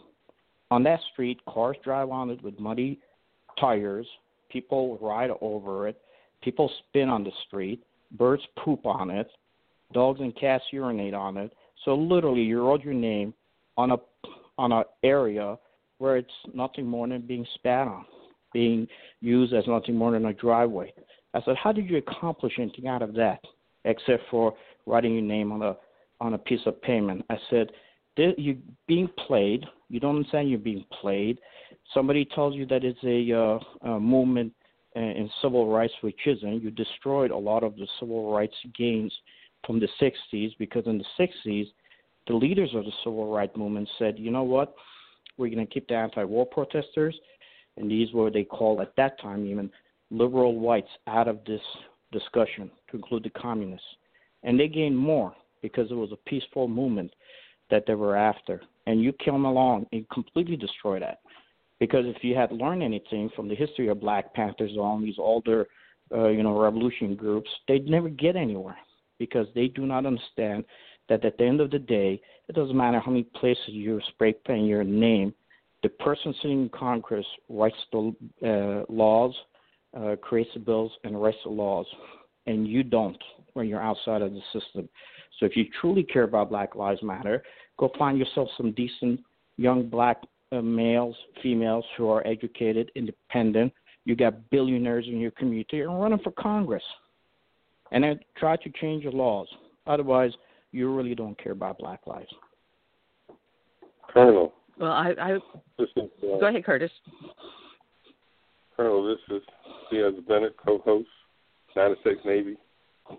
Anyway, looking back at what's been transpiring over the last few months, especially the last few weeks with all these protests, I've seen the police, people get up in the faces of police officers, but I've also seen these protesters get up in the face of National Guardsmen and things like that. Now, with the 4th of July weekend coming up, and there's, people expecting, a lot of protesters at these statues,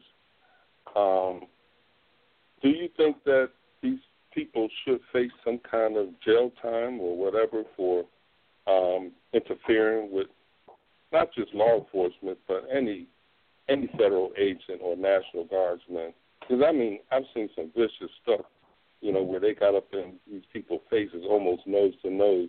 And I have to give these guys credit. They were very professional. They didn't respond, but they stood there and took it. And I think these guys should be, arrested. Their pictures are, high definition clear who they are. So I think they should be taken into custody eventually for inciting a riot and everything else, interfering with, with what's being, put forth by law enforcement and the National Guardsmen. What's your take on that? Well, look, there's laws on the books already. If I, as a civilian, put my hands on somebody, it's considered assault. If a police officer does it, there's some immunities, but he's doing it based on the requirements that he's executing the law and trying to ensure that, we have civil order in the nation. The only reason these individuals, if you look at them, it's not that getting in their faces of these folks. These guys have guns. These guys have weapons. You mentioned the Chinese, weapon parts that are coming in. If you look at CHOPS, you had folks carrying weapon systems that are being supplied by outsiders. This whole thing that came up about the Russian bounties. Well, guess what? Russia is tied to the Shanghai Cooperation Organization. The lead for that is China, CHICOM. And China's been supplying a lot of those AK-47s into the Northwest markets up in Seattle. How come we're not going after China? Because the politician doesn't want to do that. The only reason they are not using their weapons against law enforcement because they know the second they use them, they'll be wiped out. But I got to tell you, you allow this to get out longer than it needs to, eventually they'll start using those weapons against not just law enforcement but the military, period. So my recommendation is go after them, ensure you go after them hard, and put them in jail. When I was going through the interview for my primary with the FOP here, Chicago Fraternal Order of Police, I was leaving. One of the gentlemen said, "I want to thank you for your service." I said, "Mine was easy. I just had to shoot that guy. You got to kiss his ass." And, it's unfortunate, but that's where we're at right now. The police, as I'm a member of the Legion of St. Michael law enforcement community, I know that they're facing absolutely enormous pressures. And a lot of them aren't making the money you think that they are. They just passed certain laws and the requirements recently under the current democratic structure here, and they're going to start going after their pensions too. So it's very difficult to be able to be a law enforcement agent at this time, given the fact that, the politicians have literally stabbed you in the back and allowing these type of insurgent operations to continue. Well, you said something very poignant, because you're aware that I am retired NYPD. I gave up a corporate career just to serve because I felt I needed to serve to help people, which is, if you ask any cop, why did they become a cop? Because they felt they had a need to help people. They just wanted to be able to help. But now with what they're doing to police officers, and you talk about the lack of indemnity that we are now going to be having, how they can go after them civilly to take away their home, their pension, anything that they've got, it's going to backfire big time. And I had made this observation before that under Bill Clinton, he sent down this thing about, community policing, tying funds into certain requirements. It's now going to get even worse because now you're not going to have anyone that wants to become a small town cop or a city cop. You're not going to have local cops anymore. It's all going to be federal cops. It's going to be the ability to federalize law enforcement nationwide. And that's the last thing our nation needs. Do you agree with me? Yeah, I agree, but that was the plan, right? The plan was to destroy the local policing so you can federalize it. And if you federalize it, then you could control it. And if you're one political party in charge, and especially if you're able to turn around and add to those voter lists that are not American citizens, and suddenly overnight you gain 20 to 30 million people more in your voting block, you literally become one nation rule. What I've seen in Chicago, which is 71 years of one party controlling it, is what they're trying to duplicate at the higher levels. Look, we need two parties for this nation to be successful.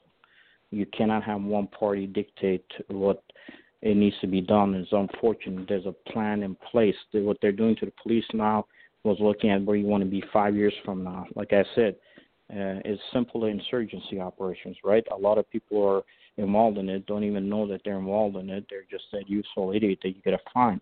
Everybody has a need. The press media has a need. The politician has a need. The guy on the ground has a need. If you fulfill all their needs, create a little party atmosphere, bring everybody to the table, and you have the money, you could run the operation successfully for yourself. I think, look, the police issue is very simple. If you don't fix it now, and you're not going to be able to get ahead to where you are in 5 years where this is going to blow up on you. The reality is that policing systems approach is not that difficult. Right now, the problem is the young police officer who's going through the training pipeline is being told basically by this training who only has one job to make sure that that young police officer survives. He's being told that, you know what, everybody's against you, everybody's trying to kill you. On the other hand, the politician keeps on telling the civilian that the police is against you, he's trying to kill you. So the two sides have created this atmosphere where the cop shows up on the scene, is already ready for escalation of force, And the civilian on the other side believes that he's being targeted because of, in this case, racial profiling. And what happens when you add in the flight or flight response, all you see is escalation of force, and it leads to these type of fights that are taking place. So you can fix those issues. They're very simple. When we took our military police and we took them to California, we looked at what the Sheriff Department was doing years ago. We saw for 300 hours, the training is the same. There's only 100 hours, not 400, that is different. So certifying them at that level for a small amount of interaction, understanding how to deal with issues to de-escalate is easy to do. But it's a matter of just changing the laws, allowing that to happen. At the federal level, you have to create a federal requirement to do that.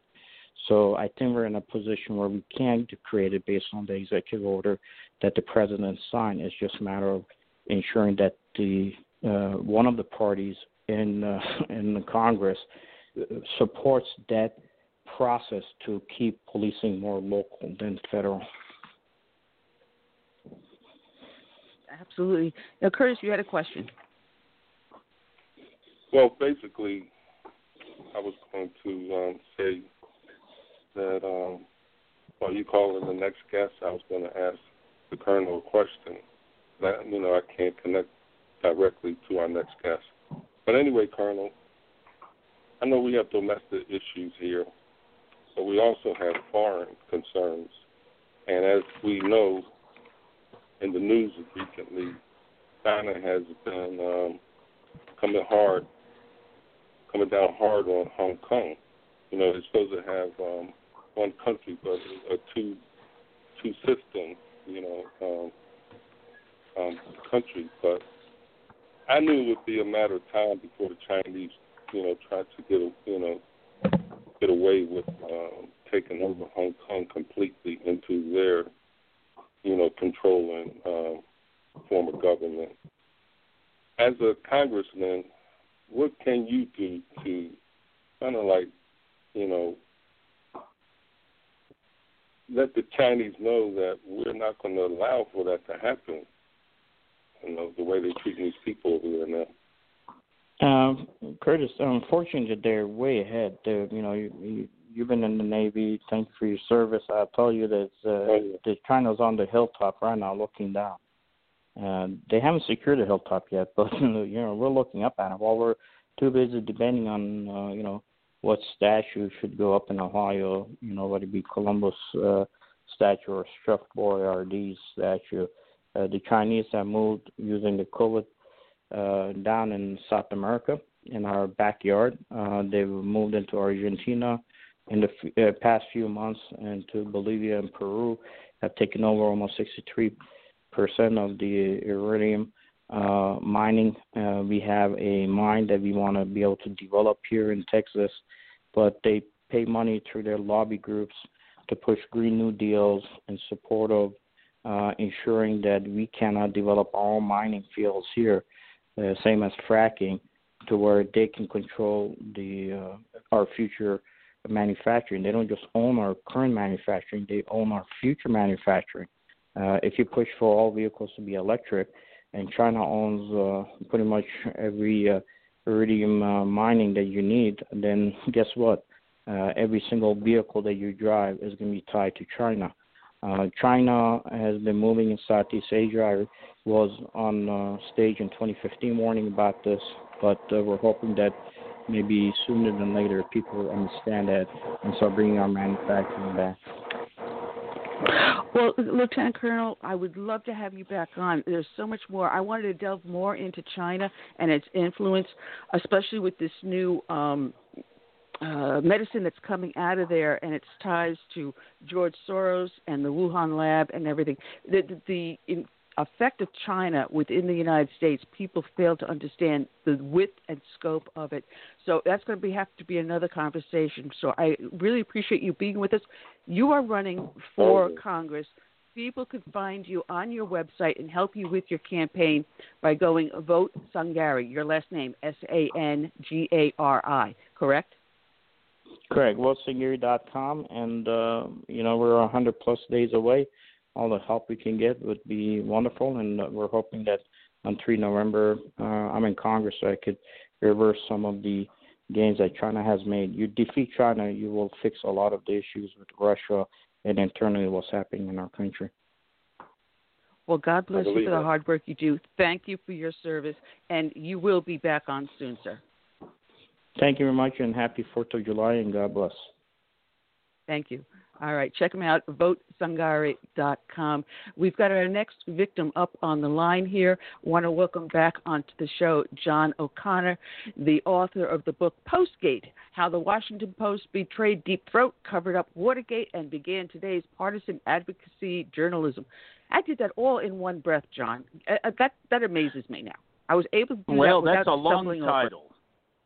That's a long title, and maybe it's also a paragraph at the same time. So, but, I wanted to tell the prospective book buyers what the book was about because it covers a lot in 275 pages. You can get about the whole thing that you want to know about Watergate, including the phony journalism. That's really the key to it that infects our entire body politic today is you can't make a decision as a country, as a society, if you're getting false information from the major media that's willfully false. It's partisan, it's willfully false, it's just geared to a particular goal, and that's not right.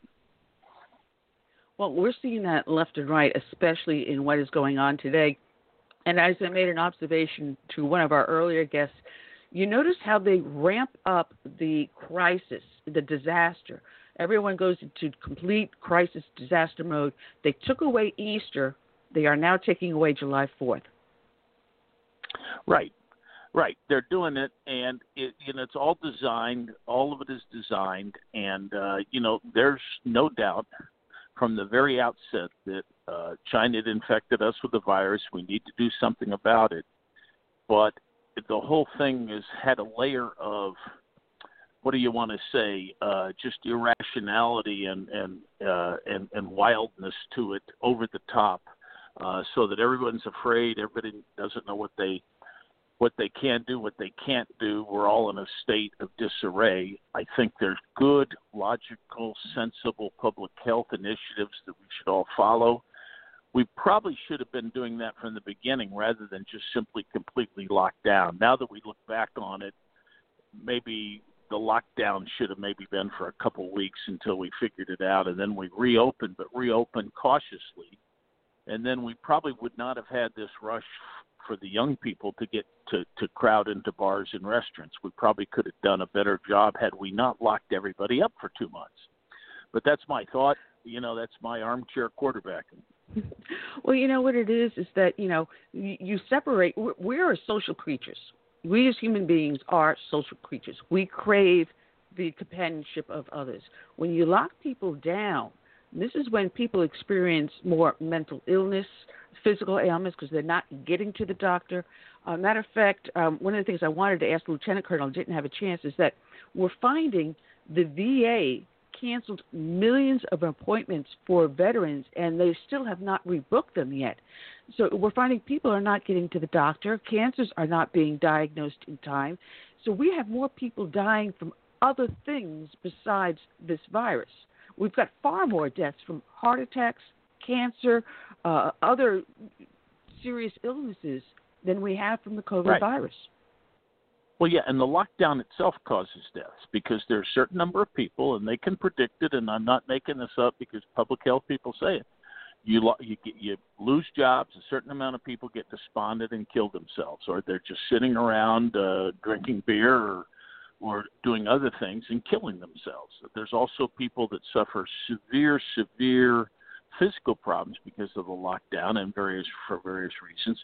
So that itself, not only are people not getting treated because of the lockdown and not going and getting preventative health, which everybody thought was so great until the lockdown happened. Now, of course, you're not getting urgent care, and people are afraid to go in and have their breasts examined or that, tumor taken out. So it's a terrible thing, but you think about the number of deaths that's been caused that way. So it's not a good thing, I think. But whatever the president does or doesn't do, he's going to get criticism. And then what that does is it gives in a lot of quarters gives people a lack of confidence, and that's the whole idea. That's what they're trying to do. You know, those that listen to the show know that I've had my mom now living with us. She suffered a stroke in the midst of all this going on. In the midst of the height of the COVID virus, she suffered the stroke at the end of March, and I had to fly down to the Virgin Islands where she lived to physically get her and bring her back. And if anyone deals with someone that has a major stroke, every moment they do not receive physical therapy is months of recovery. And absolutely, for the 2 weeks, and they were going to quarantine her for a full 2 weeks here.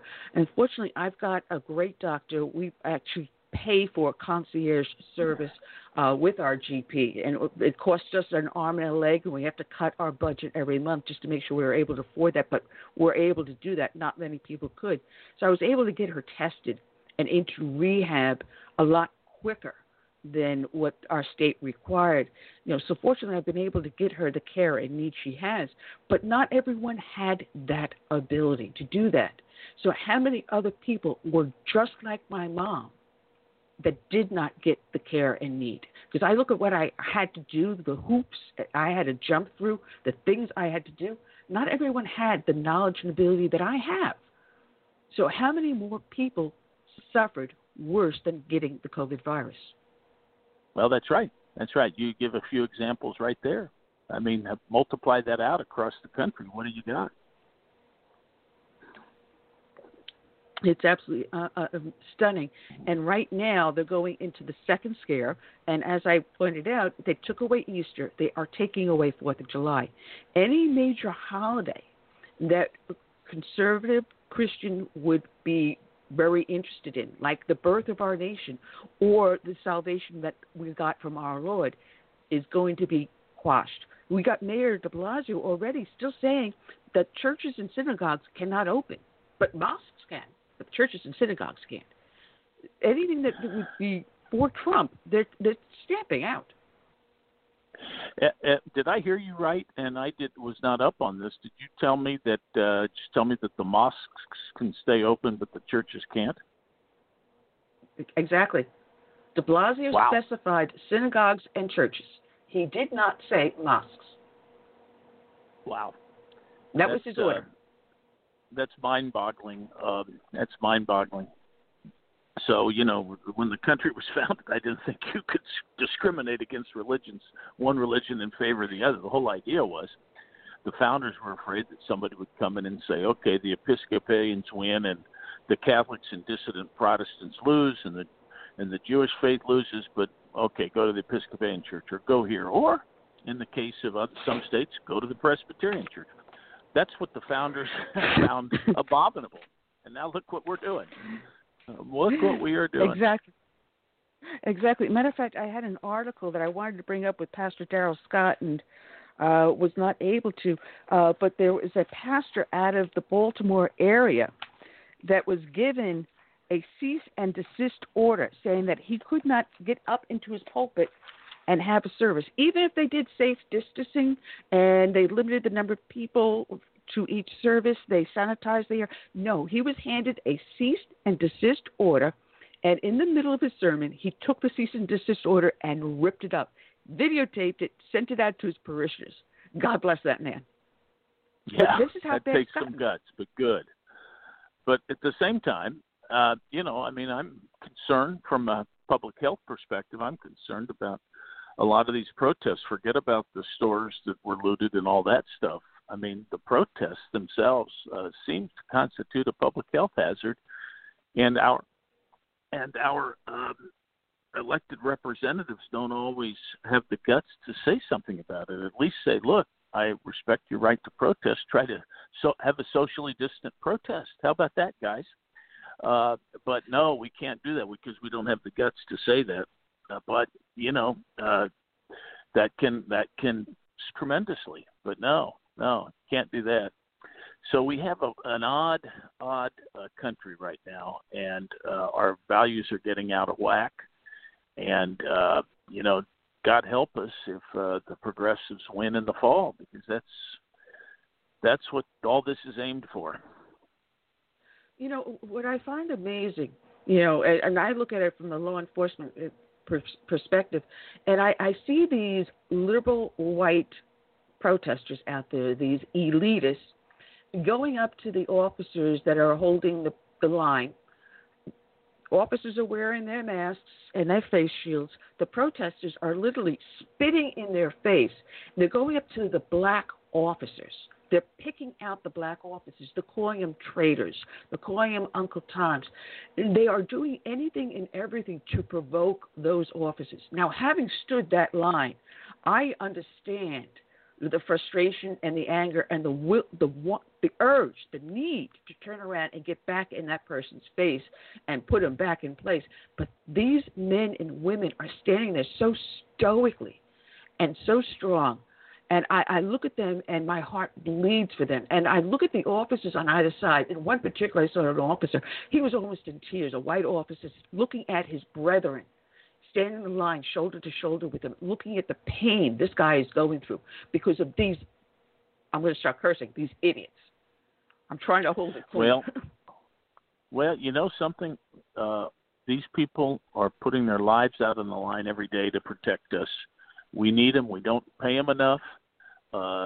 They are people that are necessarily patriotic because, and I say patriotic in the very broad sense, faithful not just to their country, but their state, their city, their families, their churches. They're there to help preserve order for all of us so we can live happy lives and productive lives, and our kids can go to school without fear.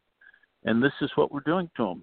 And this is just terrible. I'm out here in California, and right in the wake of a lot of the riots, a couple of guys went around and just simply assassinated two. One was a security officer at the Oakland courthouse, federal courthouse, another policeman in another area. They just assassinated them. And yet nothing said about them. We don't really have big funerals for them. There's no protests over that.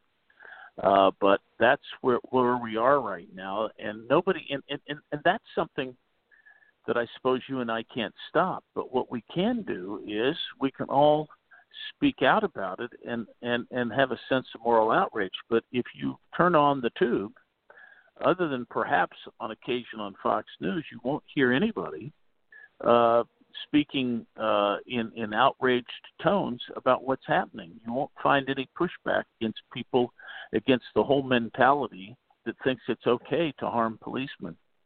And that is not good for our society. You must have respect for that person and that's in the uniform. And now they're thinking about passing laws that make it almost it gives fewer rights of self-defense to a policeman than would to an ordinary person. And that's one of the things that people are trying to pass right now is some sort of legislation that doesn't allow the policemen to retaliate, so to speak, or to defend themselves. So it's a sad state. If you're a policeman, why would you ever go on a chase of some suspect that's just, destroyed somebody's life? They're making it. Yeah. Well, New York City and New York State passed a series of laws, which at this point, an officer is going to get called to what we call a quality of life situation, whether it's a noise complaint or someone parked in front of your driveway. And it has been set up in such a manner that it becomes a tremendous paycheck for whoever makes that 911 call. You call in, the officer comes in, he confronts the individual that has violated the quality of life issue. Confrontation ensues. Somehow or other, you're suddenly on someone's cell phone being videotaped. The videotape now sees that you get this alleged injury. A civilian complaint is lodged against the officer. The officer that is charged with whatever, they lose their job, they lose their pension, they lose their house because now the officer no longer has indemnity. And then the city, in turn, is being sued. The city says, we'll settle. So now the officer lost everything. You now own whatever that officer had. And the city's going to give you a nice little paycheck. So, hey, you make a little 911 call and you walk away with a $5 million payout. That is how it's devolved at this point. Well, that's right. Society needs to have. That's why you normally have immunity against the government, and the government only waives sovereign immunity in certain select areas where it's appropriate. If you get hit by a city bus, you should be able to sue for that, but not for other things. And we've kind of let that idea slip from us because everybody pays for that. It's not really the person that's doing the harm; it's everybody. So if everybody's paying, then nobody's really held responsible. So that's not good. It's not good for society, and our society is, can't hold its ground. This, as one of the poets said, the center cannot hold. Anarchy is loosed upon the world, and that's what we've got right now. John, but you notice it's all urban areas. Go ahead, Curtis. With our last guest, I was talking about these people getting up in the faces of the officers and National Guardsmen. Now, last night in Miami, there was a young lady that got up in the face of an officer, and he punched her, almost knocked her out. And what I was saying before for our last guest, shouldn't these people be arrested at some point before it gets out of hand? Because unfortunately, this young lady now is going to sue the police department, the city or whatever, because she got hit. But even though she initiated it and the officer had no right to hit her, she provoked it. And I'm looking at this as maybe, people see this as a way to get, a lawsuit going, antagonize the officers so they will respond and hit them or whatever so they can say, hey, police brutality, I'm going to sue. What do you think of that? Yeah. Well, I think you're right, and I think that's where we have to have, and I've represented a lot of municipal police departments as well as the federal government in civil actions, and I think you have really heightened standards, I think, in these situations where you cannot sue the municipality, state government, whatever it might be, police department, unless the police department has really done something wanton and willfully and in reckless disregard of their duties. But if the fellow is carrying out his duties in good faith, that the city should not be sued for this. And it's really, I feel bad for the person that gets punched, but if it is, like you say, provocation, if you have some sort of you should not be able to profit from your wrongdoing is my real point here. And at common law, you couldn't do that. At common law, that cop had a right to punch her, as would a normal citizen, because it was, in essence, the policeman was being assaulted. You don't have to physically damage somebody to assault them. That's battery. But assault is when you are doing what this woman was doing. And in those cases, at common law, I think a privilege, it would be privilege. You can't come up to somebody and spit in their face and then sue when they punch in the face. And that's what's happening now. So I think all of our systems are going to hell in a handbasket is what's happening. Well, it's very interesting that you bring that up because, officers are held to a higher standard. You when you're an officer, even though you are a human being, equal under the eyes of the law if you were a civilian to the next civilian, but in the officer has to be held to a higher standard. So what may be considered assault between two civilians would not be assault if you happens to a police officer. So if someone turns around and spits on me, you just put whatever fluid that's in your body on mine, I would consider that an assault.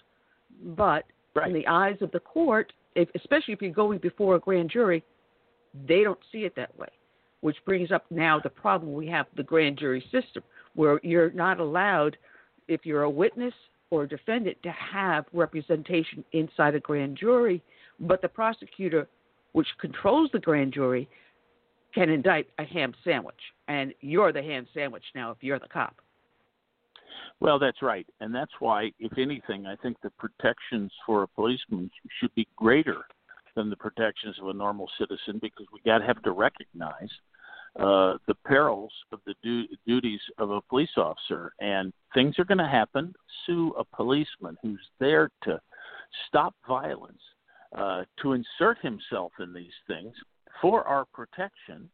Every now and then an egg is going to get broken, and it is too bad. But so we really ought to give police higher protection, not lower protection. But what's happening is society is no longer protecting itself. And who is society? You're not only talking about the policemen, and of course we're discouraging these good people from being policemen, but everybody pays for that. That comes out of your paycheck and my paycheck, and in some form or fashion, or taxes for whatever. And so every ounce of work we do, every hour of work, there's a certain percentage of it that goes not to any productive use, but to pay that person that's suing the policeman.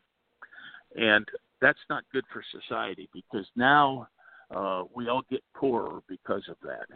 So we ought to go back to the time, our country did pretty darn well when there were no income taxes at all. People forget that. When the taxes first came in, we had income taxes of 3%, and it's only for wealthy people. It's not going to be for regular people.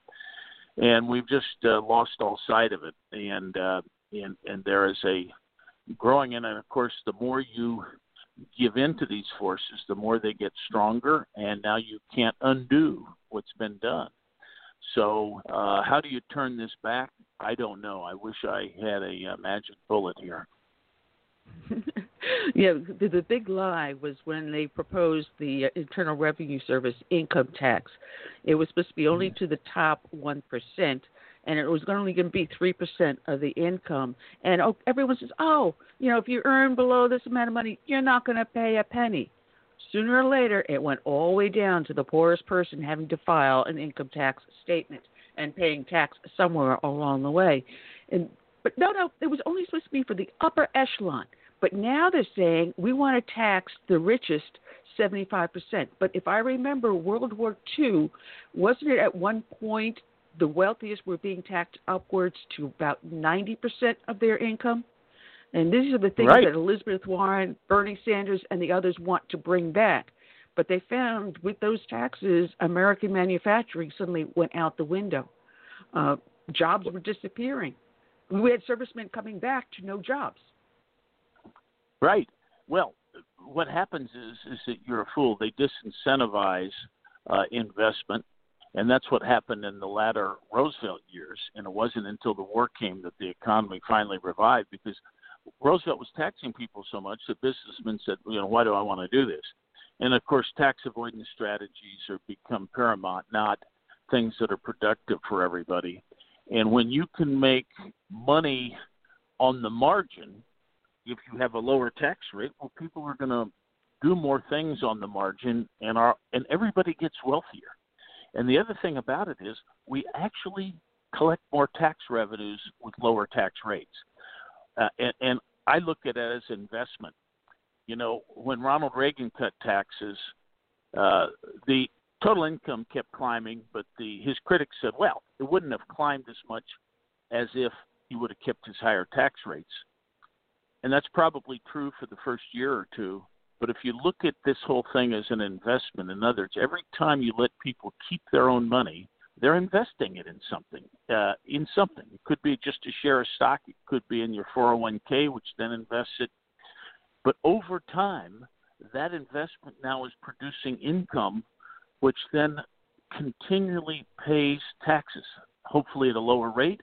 But what happens is we want more income, more economic activity, paying at that lower rate, and rather than having just a little economic activity, paying at a higher rate. That the latter never works. The high income tax never works. And for people like Elizabeth Warren and Bernie Sanders, it's really more about punishing the rich than about really producing goods and services. They don't care really if poor people suffer. They like the idea of Castro's Cuba, where everybody goes around and beat up cars and eats beans for lunch. Now, of course, in those types of situations, Bernie Sanders will end up having 3 houses. Elizabeth Warren will, like the Russian people, the commissars seem to have their dakas, and Kim Jong-un seems to have his luxuries, but the regular people don't, and that's where we're headed. We're headed for that type of situation where you do well when you're in the political power, and mind you, make no mistake about it, people that are so desperate to get Joe Biden elected, the people that I'm talking about, the power people, not the people out there that don't know any better, but the power people, they're going to be eating at the trough as soon as he gets elected. There have been $22 trillion that we have spent on poverty programs since the Great Society. About $7 trillion of that has actually gone to poor people. Guess where the other $15 trillion has gone? So to there's a reason. The elitists. Yeah, my proposal is they're talking about renaming Washington D.C. because of course George Washington was a slave owner, and I have a good idea. I think we ought to call it Overhead D.C. because that whole place is overhead. I worked there 50 years ago as a clerk, and the town was about 1/4 the size it is today. I mean, it just keeps getting bigger and bigger, and there's more and more pork, and none of the dollars that flow through that town and are enjoyed by all those pretty prosperous people in Washington, D.C. and surrounding counties, none of that is producing anything for the regular people out in the rest of the country. It's producing great country clubs for the people that are getting paid to government salaries. It's producing a lot of great buildings, and it's producing a lot of great cocktail hours for everybody. That's why people were so afraid of Donald Trump winning, the foreign policy establishment that was so big on this whole Russiagate thing and Ukrainegate. They're so afraid that he's going to take away their cocktail hours from them, where in Brussels, sitting around, drinking at the public expense, eating finger food, paying for their hotels, and this is all very important stuff. And Donald Trump didn't particularly like that and thought that we were wasting a lot of money. And so it scared the hell out of all these people. And that's why he gets so much flack from the foreign policy establishment. It's not so much his ideas, other than the ideas cut at their pork. There's so much to talk about, and it's amazing how the left really turns around and exerts their power. They turn around and say to the poor people, "Oh, you're being held down because the rich guys are taking your money away from you." Then they turn around to the rich guys and says, "You're guilty. You've got that white guilt or whatever, so now you've got to kowtow and kneel down and kneel to them and wash their feet." They separate you by making victim classes, by creating victims, and by creating straw men to blame. That is how they maintain their power. Whereas we turn around and say, hey, listen, we should be all equal in the eyes of the law. It should not be the color of the skin, but content of character that Martin Luther King Jr. preached. And the second we say that, we're the bad guys, we're the racist. Right. You're not supposed to say that. You're not supposed to say all lives matter. Oops, I hope nobody has me on tape. I said it. But, yeah, the whole idea of quoting Martin Luther King today is not good. It's the content of your character, not the color of your skin.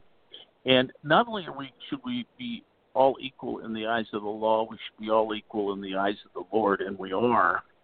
And those two concepts go hand in hand in the founding of America, but everywhere you go, those concepts are being eroded, and you have special pleadings. Well, I get a special benefit because I'm this or I'm that or whatever. Everybody should be treated equally under the law, and the enforcement of the law should not depend on anything. It shouldn't depend on you being wealthy. If you're a wealthy person and you commit a crime, by God, you ought to be prosecuted. That's true also for people who break windows and steal stuff out of Apple stores. You ought to be prosecuted. There's no excuse for that. So we have a society that's breaking down, and thank God that there are still a lot of religious people and people who, even if not formally religious, are still recognize all the right values. That's a huge amen to that one. You said something very powerful, that we are all equal in the eyes of the law. He sees the content of our character. He sees into our hearts, our souls, our minds. But if we were to say that, once again, we would be called a racist. I had asked the question on our last show of several of our guests. I asked, does God make mistakes? And God does not make mistakes. He chose who I was to be. He decided when, where, and to whom I was born. So if God didn't make a mistake, then what are you blaming me for? Only what I do, my actions, am I responsible for. What someone did generations ago, I'm not responsible for that. But what I do here today and how I work to help make things better, that I'm responsible for. Those actions, so I apologize to no one. I kneel to no one, save my Lord. Well, that's right. And, one of the things that sometimes we have bad history out there is bad ideas. And the notion, people have not understood the history of this country if they think there's something called white privilege. There is some privilege. There is some especially Eastern elite privilege for people who got here early and did well and so forth, and they're privileged. There's no doubt about it. But the privilege really does not extend that far. From most of this country, most of the people were out there cutting trees down with very crude instruments, working real hard to clear the land. The country was a country of poor people that came from other countries to seek opportunities. So now all of a sudden we're calling these people privileged. Well, I don't think so. I mean, Irish people came over here and they weren't exactly treated well. There was a political party that didn't like Irish people. Well, the Irish people stuck at it and did fine. And that's true of every immigrant group that comes here. Eventually, they all do well if they stick with it. And that's what's so beautiful about America. But we seem to have all sorts of different classes. We try to classify people and divide people by various characteristics that come out of a sociology book. And it's too bad because it's just very divisive. It's against the spirit of togetherness. People have very good, I think people today, everybody in the country was sickened about the death of George Floyd, just sickened. Now, as it turns out, the two of them had some history. The two of them, it's less a black and white thing than two guys that hated each other, really, from the club that they worked on. But nonetheless, people hate to see that. That's a terrible thing, and it sickened me. But what is interesting about it is that our attitudes toward it, I'd say 96% of the people were horrified by that. So if that's the case, haven't we progressed quite a bit? What is the problem? The problem might be, okay, we need better police training. Maybe we need better education for people in the inner city. Maybe our educational systems failed. But is the problem that we have statues up or that we have names of people that used to own slaves 400 years ago? I don't think that's our problem. But what we'll do is we'll do all kinds of stuff that won't really get to the heart of any problems. And we'll just simply have more as long as we act irrationally like this. It's very sad to see it. It is a very sad time, but you look at how we have progressed as a nation.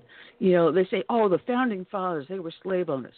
Yet, they were wise enough to place mechanisms in our Constitution that allowed us, less than 100 years later, to enter into a situation where we were able to free the slaves, that we had an abolitionist movement from the birth of our nation that carried through, and in 1865 were able to pass the 13th Amendment granting freedom to every man, woman, and child. They had the wisdom to place that mechanism in there, knowing that it's going to be coming to head in the future. So, yes, well, that's right. They may have been slaveholders, but they knew and they foresaw where the future would bring. So they said, we need to establish this nation first.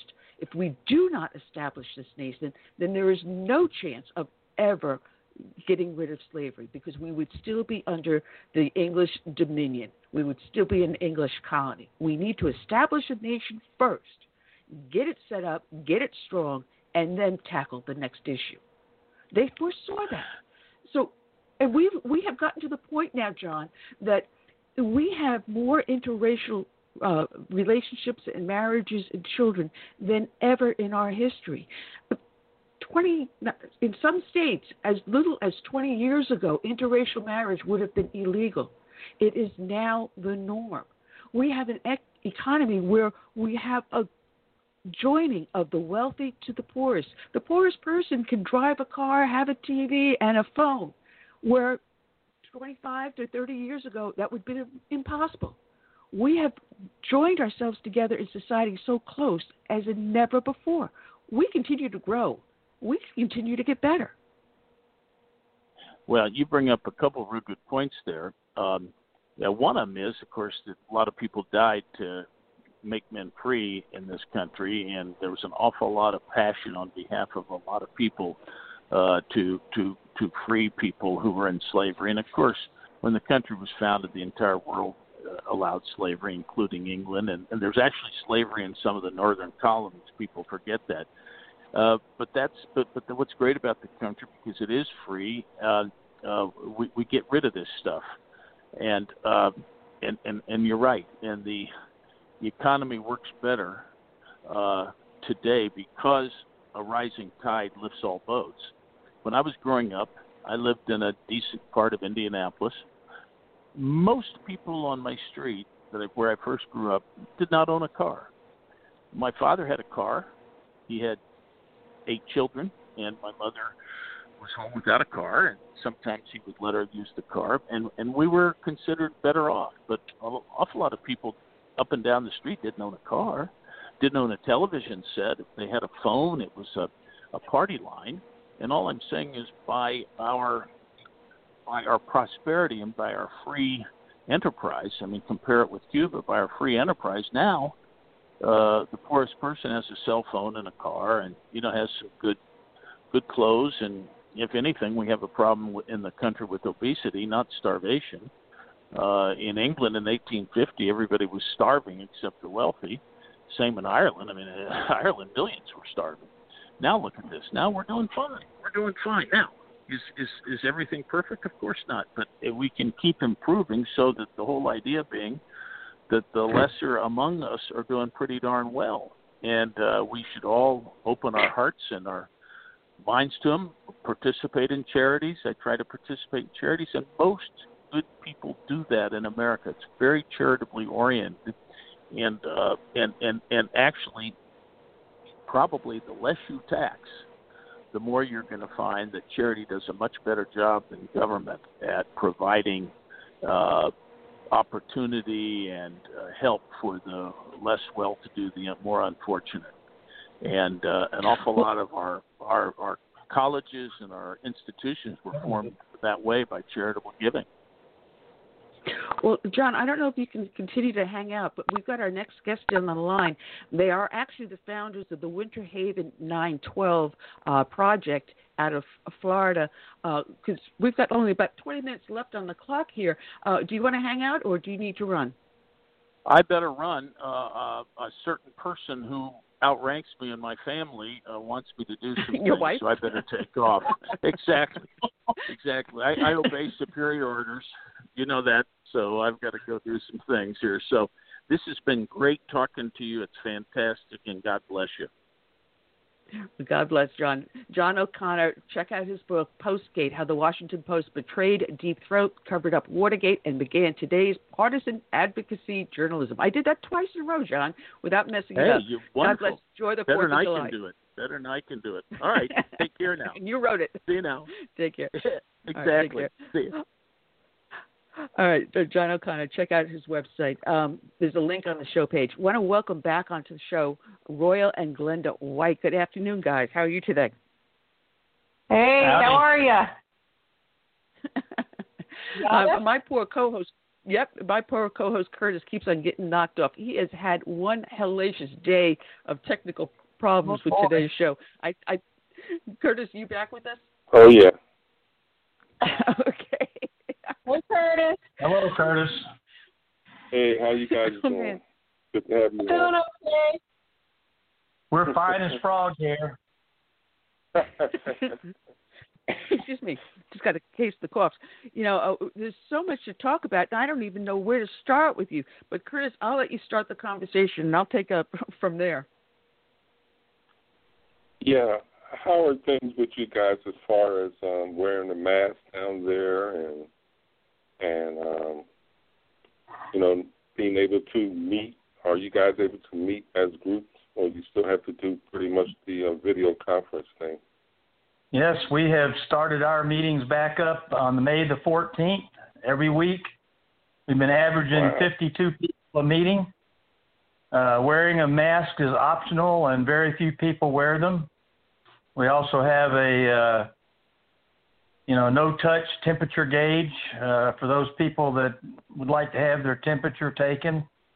Yeah, we've been social distancing the chairs a little bit. We're putting them in like groups of 8 and then spreading them, kind of far apart. But we're using the 50% restaurant model. Yeah, it's been working out well. We're averaging more people now than we were pre-COVID. Well, that's good. That's interesting. Yeah. Yeah, because we haven't started our... July? Say again? You got anything going on for the 4th of July? Oh, yeah. We got a few things going on. Yes, the Republican headquarters for Polk County is in the same building, and I'm running it. So we're having a big July 4th thing open to the public tomorrow. We're trying to get some of the surrounding community to come in and shake hands and talk and pick up a Trump sign. And then 2 of our members are holding their annual July the 4th fun thing over at their house, which we're going to right after. I think probably half the 912 will be there. So should be an interesting day tomorrow. Lots of fun. Yeah, it includes a car parade for Trump, which last time we did it, we had over 100 cars participate. Yep, they're coming over from Lakeland. Yeah, a lot of people have been calling and asking about getting involved. I guess they're figuring out the route, and they're going to join it when they go by. So we'll see how it ends up. It should be really fun. Wow, that sounds like a lot of fun, because we have not started our Tea Party meetings back up. I had my hands full dealing with a family member and other issues, so I had to step back a little bit. But I'm starting back up in August because right now they started to put us down into a new lockdown over here, which is it's crazy. I made the observation that they took away our Easter, and now they're taking away our 4th of July. Anything that would have a conservative Christian theme to it, they want to stifle. Right. Well, Governor DeSantis here in Florida, he's got the right model. He's opened the state back up. He just had to close bars down for a while because large groups were going and meeting at bars and, in close contact with each other. And so I can understand him reclosing the bars, but pretty much everything else is open. And, we're doing the social distancing part, but masks, there's, it's fairly controversial as to whether those things really help or not. Right. And we actually have somebody made some masks and put them up on the front table there in the front of our meeting room and offered them. They're still sitting there. So I can understand healthcare people, who come into contact with a lot of folks that are sick and may have COVID. They need extra protection. But I think for ordinary life, we're seeing less and less and less people walking around with masks on here, at least in our area. Yeah, I think if conservatives really want to have a meeting, I think what they need to do is put on black outfits, go out in the middle of the street, and start throwing things around and starting fires. I think that's fine. Yeah. Yeah, nobody gets concerned about all these idiotic rioters. These people that are looting and burning and committing violence, and nobody seems to be too concerned. At least the left doesn't seem too concerned about them standing right next to each other and getting in people's face. Exactly. You know, it's funny because here in my county, they now have mandatory masks when you go into any building that has access to the public. And early in the show, I went over 9 reasons why masks are bad, being from buildup of CO2 in your lungs, lower oxygen in your bloodstream, you're re-inhaling toxins and viruses that you should be exhaling freely, so you're just reinfecting yourself. Increase in lung infections that hospitals are seeing. And there's like numerous reasons why masks are bad. But we were in Wally World, my husband and I, and as he was walking, I noticed he was walking slower and slower and slower. And he has a problem with breathing. Wearing the mask, he could not breathe. And if you try to talk, you actually have to take the mask off your face so someone can understand what you're saying. You know, I've seen things like this. But as we're in the checkout line, there's a family behind us all wearing masks and not watching the 6-foot distance, and I had to turn around and say something, and it would have been as if I had just committed murder. How dare they have to hear me say, "Would you mind please watching the 6-foot distance?" I said, "It's bad enough we have to wear these damn masks, but at least please do the social distancing." The kid was within 3 feet. Oh dear! Yeah, give me a break. Wow. You know, and I'm sorry, but the masks don't prevent anything. I believe there's a word for that, and it's called hypocrites. Yeah. Mhm. Yeah. Thank you. It's too bad. Exactly that. Exactly that. Well, there's more and more studies coming out that the masks aren't preventing anything. They're not protecting and they're not preventing. The stuff can travel right to them. Yeah. And it's all a show. I saw some videos on Twitter with Fauci and some of the others, like Nancy Pelosi, and the moment they thought they were off camera, they took the mask off. Yeah.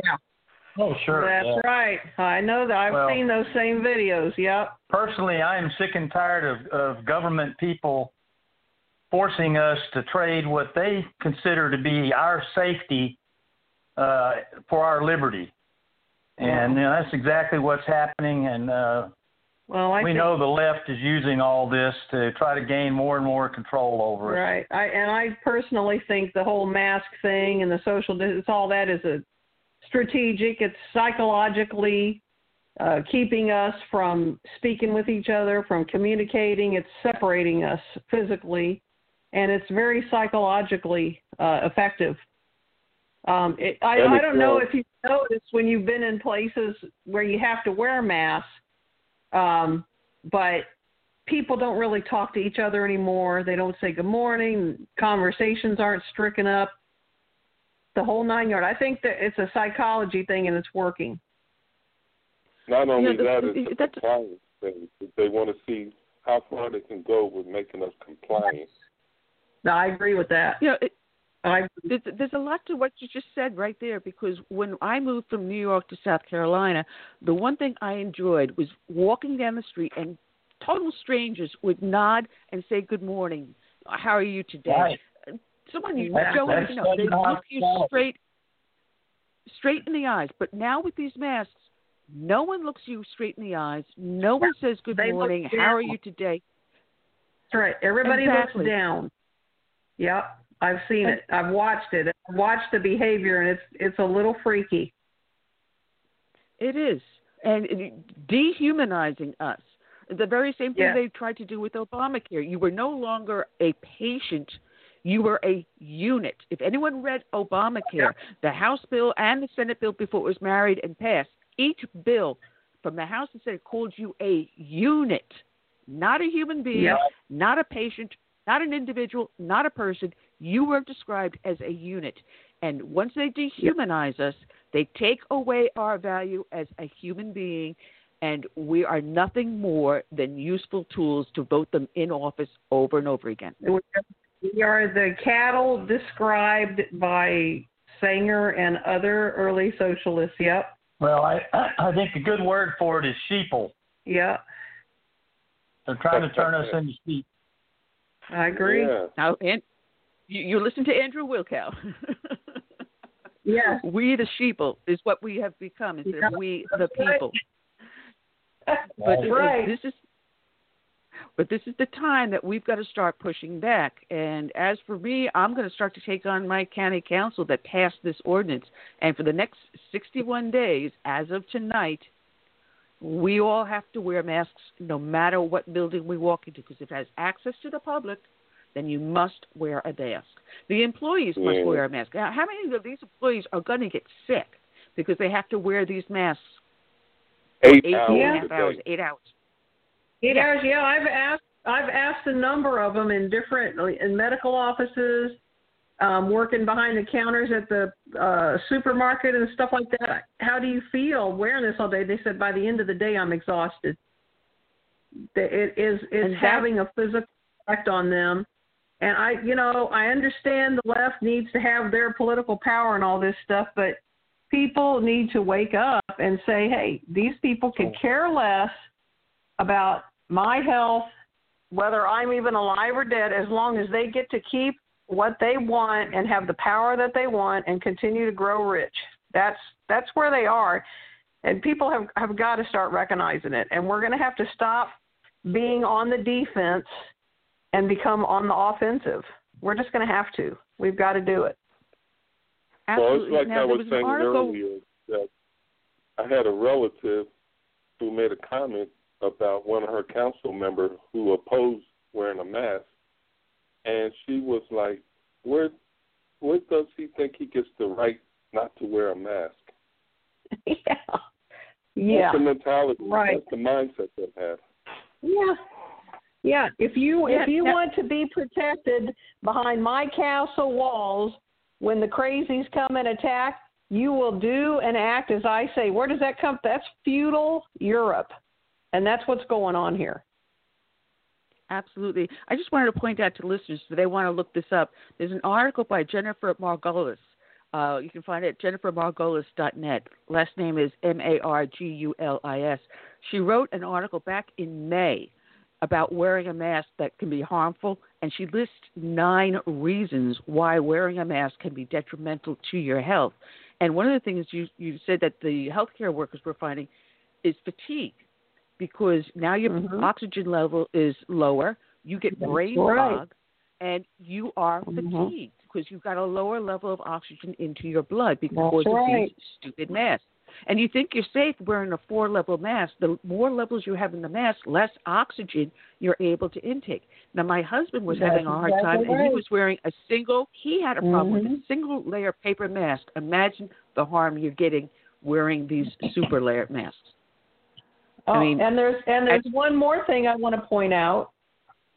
We actually work out in the park across from where we open the Republican headquarters every day.